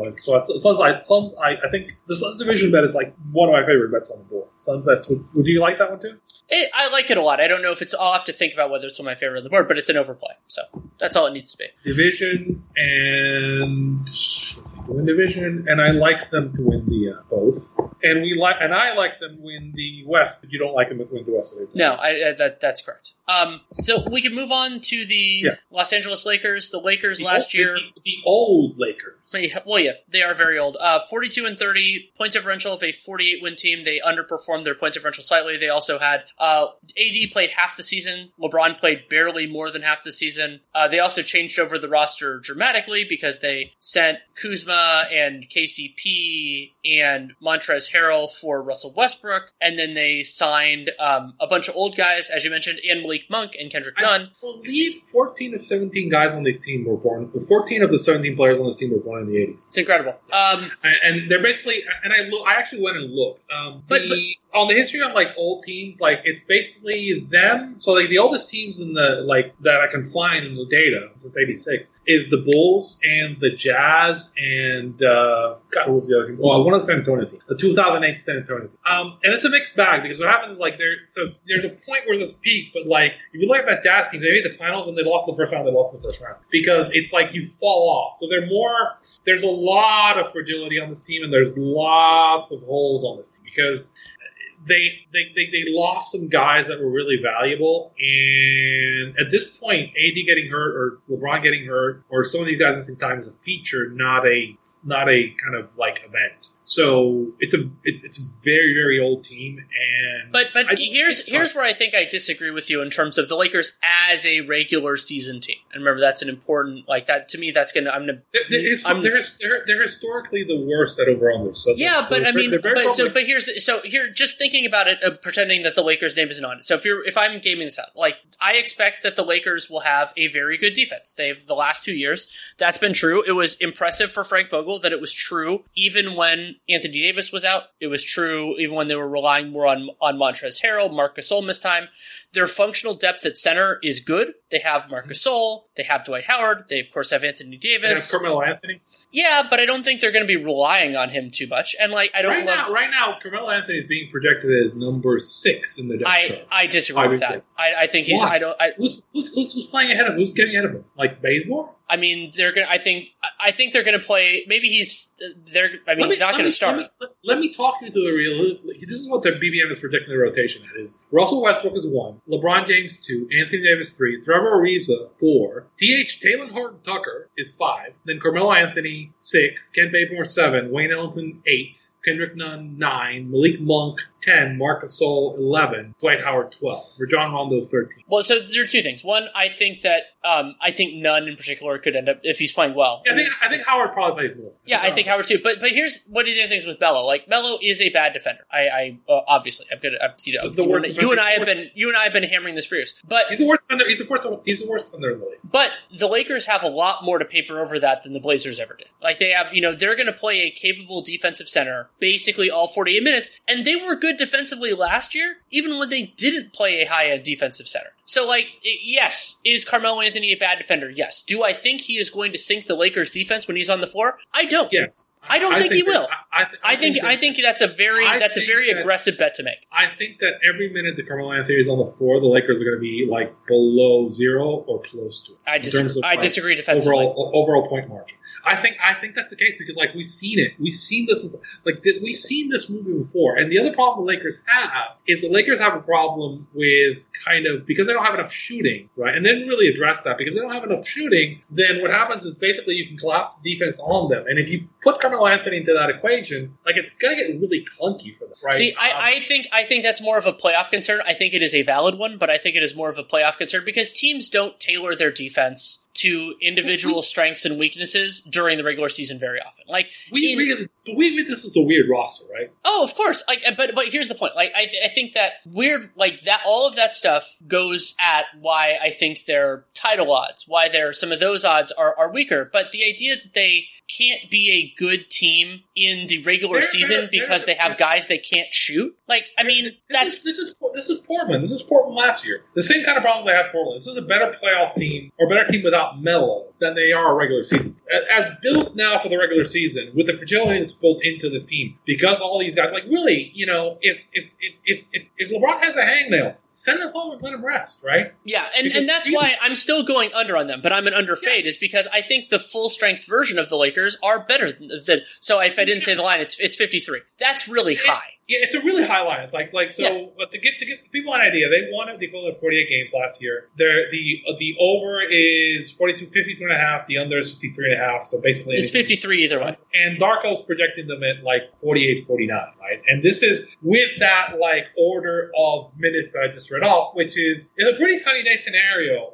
With those, if LeBron misses time, then is Carmelo starting? Well, and another way of putting it is the Lakers played at a 55-win pace in 1920 when they won the title. That was a shortened season, but that's what they did. You mean 2020? Yeah, and that roster was better than this roster. Oh yeah, no, that roster was wildly better. And so, yeah, I'm an under fade, but here's the thing, I think the top level 3 is better, right? But for the regular season, you need depth, right? And we can talk about what I think of them in the playoffs and what else. It's a different story. But in the regular season, this roster is really kind of I'm looking I'm squinting at a piece of paper. I'm holy crap! What is going on here? There's a lot of fragility in this roster, and any injury gets you into really bad out. If Anthony Davis is out, what are you rolling out? Or if LeBron's out, what are you rolling out? I mean, that's a big problem, but it's. If Russell Westbrook, what are you doing? Well, I think if LeBron's out, I think you can give Westbrook the keys a lot more. You don't have a ton of shooting around it. You don't have the forward depth, but he can. We've seen Westbrook with Carmelo before, and that took Paul George to set it right. Yeah, right, but set it not LeBron, he's going to miss some time. He might miss as much as last year. I don't think he'll miss quite that much, but it's I'm an underfade. Maybe I'll regret not playing it. But let's get into some of the other ones. So, LeBron's MVP odds, it's 16-1. I don't like that because I think they're going to be very judicious with him. Anthony Davis is at 30-1. I don't think he's going to have the offensive workload. I think it's more likely that Davis wins Defensive Player of the Year than MVP. And no, the problem is again, it's Carmelo. It almost takes an act of God to do it. And it took when he in his prime, Tyson Chandler should have won that, but it's just at this point, it's just because of his age, right? He just doesn't have this. If he ever had the foot speed, he doesn't have the foot speed now to chase. And really, we've gotten to the point where every team knows that if he's on the court, you just chase on. You just find him on defense and literally just throw plays out. And this, you were mentioning, it's a playoff concern. Not really. I've seen people do this in a game where if he's on the floor, just find him and just run at him, right? Because it's really a much higher V play than anything else you can actually do. So, it's a problem. It's a problem. I'm less. I think they have supporting talent. I think that it's going to fit a little bit better. I'm not as concerned about it as you are, at least at the time being. And I could be wrong. Like I acknowledge. It's something again, 53.5. I mean, like, geez. And is generally the case. I mean, we already talked about the MVP odds. If there's a team that we're lower on, I think that the title odds are too rich for them. They're too, I mean, basically similar to the Nets. Like to me, that's a little bit crazy. I think they could win the title, but let me ask you a question. Fully healthy, would you pick the Lakers to win a series against the Sixers, Bucks, or Nets? I might pick them against the Sixers, but not the Nets for sure, and probably not the Bucks. But it's close. Yeah, I mean, remember, you're also getting Doc Rivers, who's not a great playoff. Oh, that's okay. Okay, sorry, you're right. Rock Divers with Frank Vogel. Yes, I would pick him. I would pick him against the Sixers in 7, but I wouldn't pick him against the Nets or the Bucks. And I would probably pick the Bucks in 5 and the Sixers and the Bucks in 5. A Bucks Lakers series would be fascinating. I think I'm a little bit more positive on the Lakers there. I'm not saying I would pick them, but I think the problem is that the Lakers Bogut wants to play a style that so Bogut wants to play a bully style, and the problem is if he does that against the Bucks will beat the crap because the Bucks want to play that style. That's a style the Bucks want to play, and they have Giannis, and they have Middleton, and they have Jrue Holiday. So if we're gonna get into let's start throwing rocks and elbows, this is a style that the Bucks know how to play. So really, I think it's a bad matchup. And also, they have the wing defense, they have the defenders to basically make the Lakers' life miserable on the wing. Like the fact that Lakers don't have shooters would be a real problem this season. If I'm the Lakers, I'd rather face the Nets, and that's insane because the Nets are the Nets would just murder them at full health because they just are too good, right? But really, it's a bad matchup. Bucks and Nets are a really bad matchup for every. Really, they are it's them, and then there's the rest of it, right? I mean, am I wrong on that? I think it's. You're more of a Bucks optimist than I am, but I also I'm not sold on the top teams in the West as they stand. Now we'll see where things are. In May, June, maybe one of these teams sorts it out. Denver also could sort it out. That was one we didn't mention before. What are Denver's title odds? I thought all. So Denver's title odds are 25-1. I would consider throwing a small amount on that.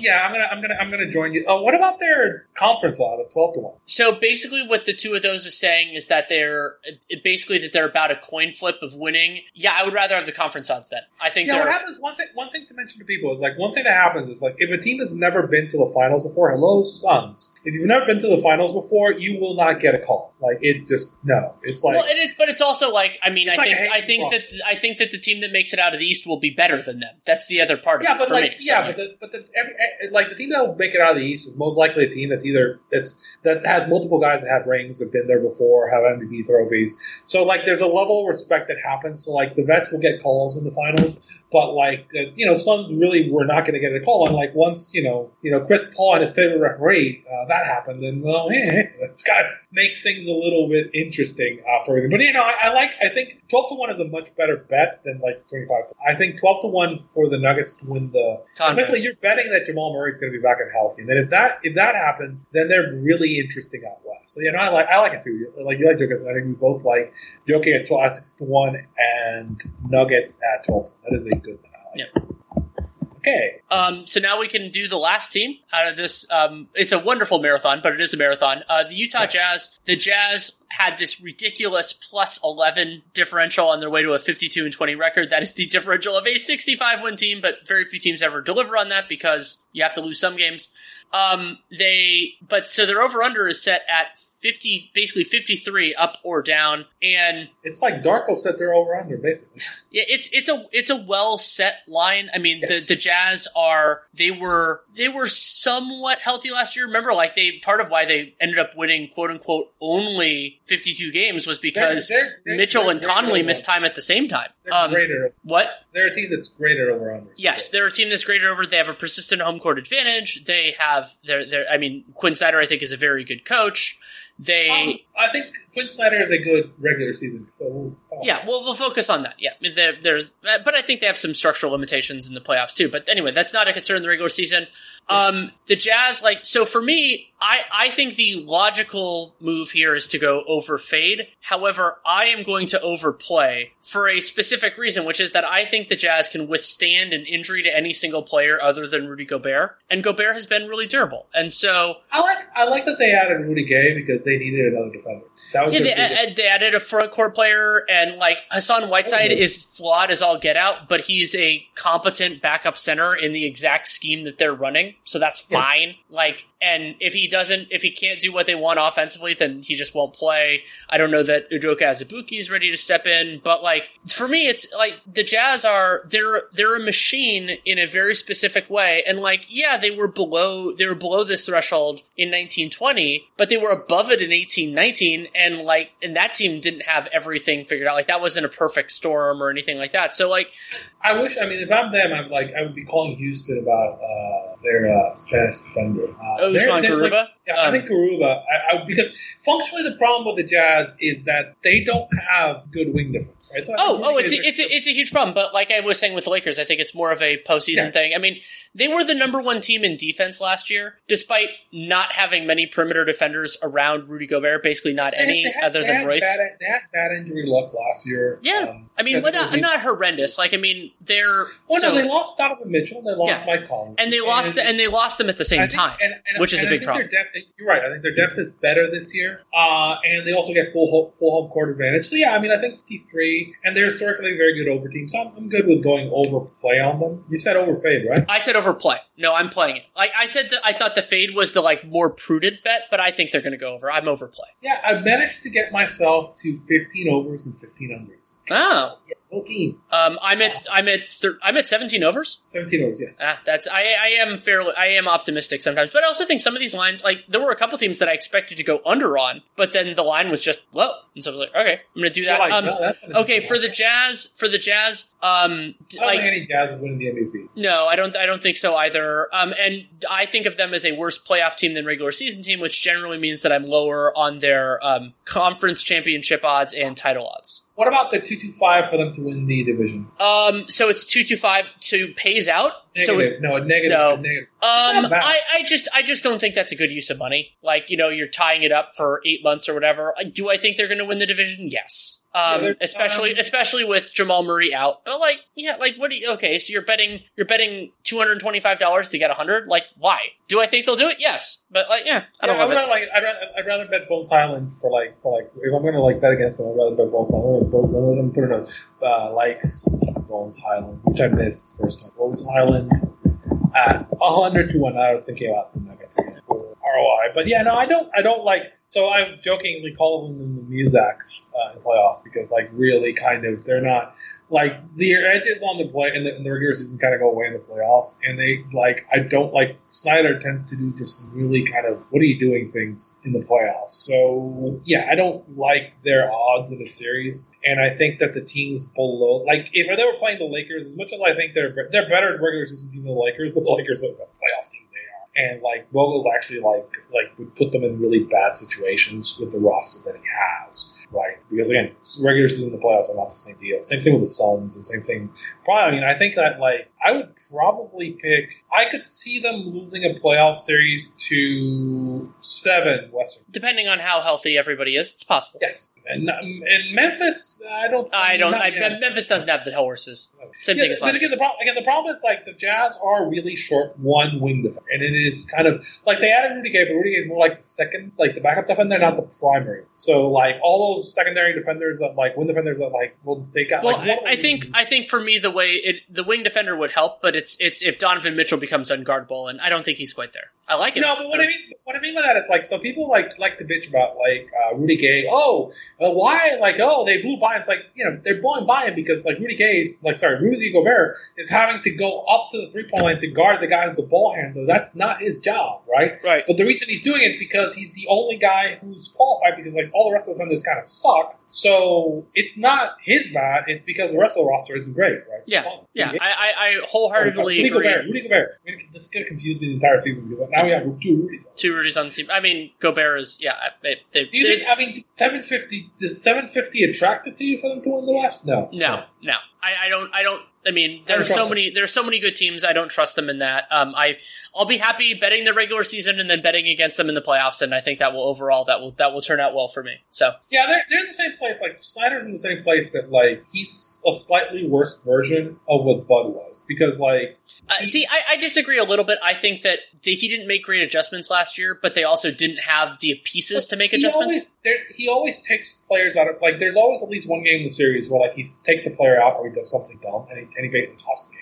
And he takes his own players out in the playoffs, which is suboptimal. He doesn't play the rotations, so he overthinks things, and he does questionable things. So that's not value add in the playoffs. So like really in a series, you're kind of like operating at a disadvantage, and that's kind of like not something you can really do at this level anymore. That's like a point. Like coaches and staffs are actually gotten smarter. So like guys who have those functional problems as coaches in the playoffs now are much more reliable. So like Doc Rivers is much more reliability now because the other staffs are smart about the things that they can do to catch him, right? And again, small margins in the playoffs are really important. And so, like, it's an issue. And again, this doesn't mean I think he's not it's a different skill set coaching, like building a system and consistency in building a team versus kind of like the fast decisions in the playoffs, the quick adjustments, and kind of making sure that you just do this, a couple like really plus EV things that like optimizing the EV on a single game for the playoffs in a series is a different matter than optimizing it for a month in the season, right? And I think that's kind of like this is like I keep telling people like it's more important to have a good staff. I think staffs and having a good solid staff across the board is really important more than just the head coach, right? So I think to give an example, I thought the Nets did a really excellent job of building a great staff, right? And the Warriors used to have something like this where they had a staff across the board, and Kerr was good at some things and the rest of the staff was good at some of the others, but in combination it worked. Right? Mm-hmm. So, and I forget the name of the two. I know D'Antoni, but I forget the name of the others in Brooklyn. It was Jacques Vaughn, I believe. Jacques Vaughn. Like, so really that was a solid staff, and everybody brought a particular skill set, and you could see it that the team was always very well coached and very well prepared, and wasn't giving away any edge, right? And I think somebody like Bud, his issue was that he's a really great systems coach, but the Spurs coaches tend to like have a problem. The Spurs family tree coaches, where like they have problems making adjustments in game, right? So guys like Spo or guys like Carlisle will make adjustments in series and in game, and like Bud and Pop family coaches will stick to their guns too long, right? And it'll sometimes cost them. Eventually they will adjust to it, but it'll take them a longer span to see what the problem is, right? They have to think about it for long. But again, it's fine. It's just like it's a different kind of way to think about it. Snyder still hasn't shown me like he's still doing the same dumb things he's always doing, taking Rudy out of games when he really shouldn't, right? Or he's like look, don't play their game, play your game. And that's kind of my issue with with Utah. Is there anything else you think that we missed in terms of MVP or Rookie of the Year? What was your favorite bet? So for MVP, MVP favorite bet. I like Lillard. I like Lillard at 16-1. Yeah, you're more of a Blazers optimist than I am. I just think it's fun. I just think like it's going to be a season where like I think he's going to like just it's. I mean, honestly, it might be Giannis just because I think he's so good. Yeah. Like 8.5 to 1. Like that if he plays enough, that he's definitely in the mix. Giannis is there. I think they're gonna kind of want to like the projection kind of assumes he rests. I think they're gonna basically show enough to try. Like it's gonna depend on how close they are. I think they want to get the edge on Brooklyn, but if they can do that without like killing Giannis on minutes, they will. And I think Brooklyn's also gonna want to kind of keep everybody healthy. So it's gonna be like a stare down between those two teams. I think both those teams, if they really wanted to, they could win 60 games. Right? I don't think either of those teams want to get to a situation where they have to win 60 games. So that makes sense because they really want to have everybody healthy. Both the Bucks and the Nets want to have their guys healthy. The Nets in particular want to have their guys healthy because ultimately everything for those two teams is about that series, right? They're just thinking like, which again, I mean, I think makes sense. I mean, right now, you plan for that series on the assumption that whoever wins that should be favored to win everything else, right? Better than everybody else. Until we're wrong. Who do you like best up for Rookie of the Year? You like Suggs, right? I mean, I like Suggs. I think Suggs is in the best situation. And my dark horse bet is Highland. Yeah. But again, obviously with Highland, it's because it's 100-1, and because I think that there's a chance he can win the starting and do enough. Like, if he actually is good, it doesn't need to be great. If he's actually good next to Jokic, then there's upside for that Denver team, and I think the upside to that Denver team gets thrown to Highland, right? So the guy who gets rewarded is going to be Highland. And again, I also don't think like there isn't a clear Rookie of the Year this year. I think this isn't one of these ones where like I know it's Highland or like. I think Cade could walk away with it, but I'm not totally sure yet. So I like him a lot. Yeah, I mean, Cade, yeah, but I mean, the price on Cade isn't good enough to justify me going. I like him. I like him. It's fine. I would be unsurprised if he wins it, but I don't like the price enough to justify. And there's a lot of mouths to feed on it. Like, there's a lot of mouths, and the situation isn't ideal for the rookie. Yes. Casey, I don't think Casey's going to just throw production. We'll see. Anything else you want to discuss? I think we're pretty much there. What's your favorite division bet? Ooh. Tough question. Yeah, I don't have an encyclopedic on that. I like Phoenix. Portland. Phoenix is my first thought, though. No, Phoenix is good, but I like Portland better than Phoenix. I think, but they're both good. I think Portland and Phoenix are both good, really good value at those prices. Again, it's 10-1. You're like, yeah, it's great one. It's great value. It's like great value in the Northwest, and Phoenix at 225. And again, I think that like the thing with the Blazers is that you probably will have another place to kind of like eke out profit, because I do think what will happen is like they'll get close. At some point, you'll be able to kind of do that. Favorite title bet? It's weird to say chalk, but Brooklyn. I think they're better than 2.5 to 1. Yeah, I think I like Brooklyn. I love Milwaukee. I think 9-1 for the defending champion, bringing back everybody, and they're all young. Is after Giannis just laid out a 40 burger, like 2 40 burgers and a 50 burger. Yeah, just did. Give me that 9-1 action is good. And obviously, I mean, like that 9-1 and 260 action. What you want is to be sitting there like Eastern Conference Finals, going into the finals, and go like, yes, I'm set. Yeah, that's really good. No, I think. What team are you looking forward to watching this season? I mean, a lot of them. I would say I want to see full strength Brooklyn. I mean, I think they're going to be an absolute buzzsaw. That's going to be really fun to see. I think the Rockets are going to be a league pass favorite for me. Like I'm going to enjoy watching them a lot. I was going to mention the Rockets too. I think that's going to be a fun, interesting team. I think Minnesota's going to be interesting. I think Minnesota might be. I'm curious what I'm going to get for Anthony Edwards. I enjoyed it last year, and I think I'm really curious now if he kind of like starts rising. Are we going to see something interesting? And then another one for me, Pacers and Celtics, 2 teams with new head coaches. Like what holds over, what doesn't. What is Carlisle's scheme? How is it different from Bjorkgren there? I'm going to be fascinated. I don't know that I'm going to enjoy the Celtics, but I'm going to watch this. I'm actually like really curious to, and I mentioned the Portland, but I'm curious to see how Portland looks without the excess baggage on that roster. Let's see kind of how that looks. And it's a difference. It's a different coach. And again, I do think that like if Dame's ever going to win this, I think this is probably the year this is the year that it lines up the most favorably for him, I think. Actually really interesting to me, like if they made a move like CJ for Ben, that would make them, that means like anything you get for Portland right now is real value. Because I do think that a CJ for Ben move really helps Portland, right? Because the particular skill set that Ben is bringing to that team is good, because he's also, it's on a roster that he's going to help, and it's going to help him because he doesn't have to carry that offense. So being next to Dave, he's a guy who would be a good fit. They would also have a hilarious amount of good defenders if that's what happens, because I mean, now with Nance and Nurk and Cove. Yes, the amount of defensive length in that team would be really fun, and then you can really cover up for Dame. It's that team that could be really interesting. Let's see, Memphis too. I kind of want to see Memphis too. I think Memphis is interesting. I've really enjoyed it. I think the Hawks are going to be fun. This is going to be a really interesting year, and all these teams that are trying, like, that's going to make it very different. Yeah, because of I think that the rule changes have actually, the league did something right. I think both the draft changes and the play-in. People were bitching about it, but we had fun games at the end of the season. Everyone was playing hard, And other the teams bitching about it were they're bitching because LeBron might miss the playoffs. Yeah, play hard, man. Come on. And I think you're gonna be, who's the team? Okay, so if you had to pick a team that's gonna be the surprise in the play-in, right? Like a team that should be higher but it's gonna end up in the play-in. Who do you think that's gonna be? Chicago. I think Miami. Oh, I think they're better than that. I think Miami might be in that line. If I had to pick Miami, would be one line. I think something like the Clippers could be in that. Oh, they could be. Yeah, I mean, I think the Clippers could be. That's possible. It could be really fun if the Clippers are close to the play and then Kawhi comes back. Mm-hmm. And then you have like Kawhi, there's pressure when he comes back, and they're in the play. Like you could have something like crazy like the Clippers and the Warriors in play-in.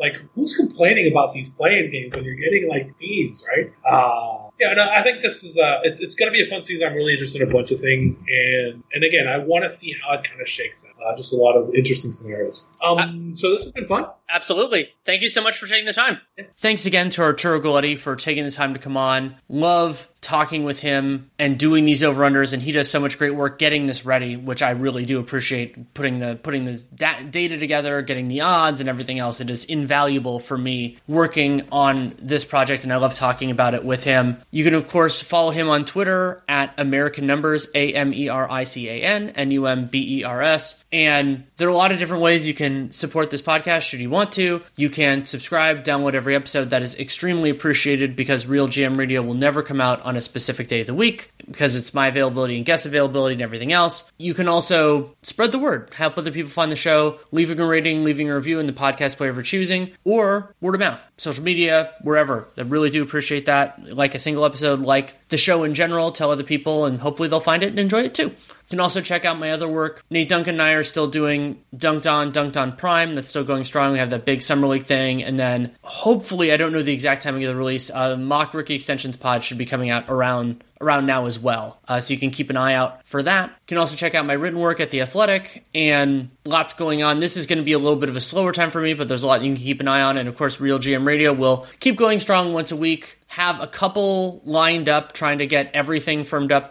between now and the end of the offseason, actually. And then we'll keep that moving along. Love doing the over-unders with Arturo. And if you have any feedback, good, bad, or indifferent, DanielLaRueNBA@gmail.com is the way to get it to me. If you take the time to write it, I will take the time to read it. That is a promise. I try to respond, but I'm admittedly not the greatest at it. That is not the promise I'm giving you. The promise is to read it and take it to heart. So thank you so much for listening. Take care and make it a great day.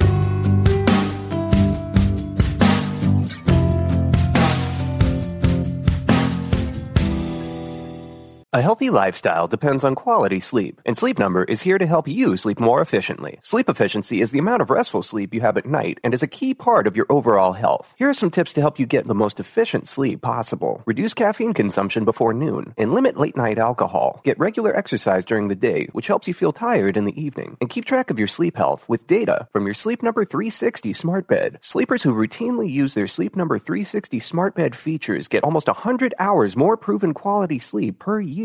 With that much extra energy, you could get more quality family time, volunteer at a meaningful charity, or exercise, meditate, and reconnect with nature. Proven quality sleep is life-changing sleep, which starts with Sleep Number adjustability. It's time for Sleep Number's ultimate Sleep Number event. Save 50% on the Sleep Number 360 limited edition smart bed, plus special financing for a limited time. Only at Sleep Number stores or sleepnumber.com/podcast1. Subject to credit approval. Minimum monthly payments required. See sleepnumber.com/podcast1 for details.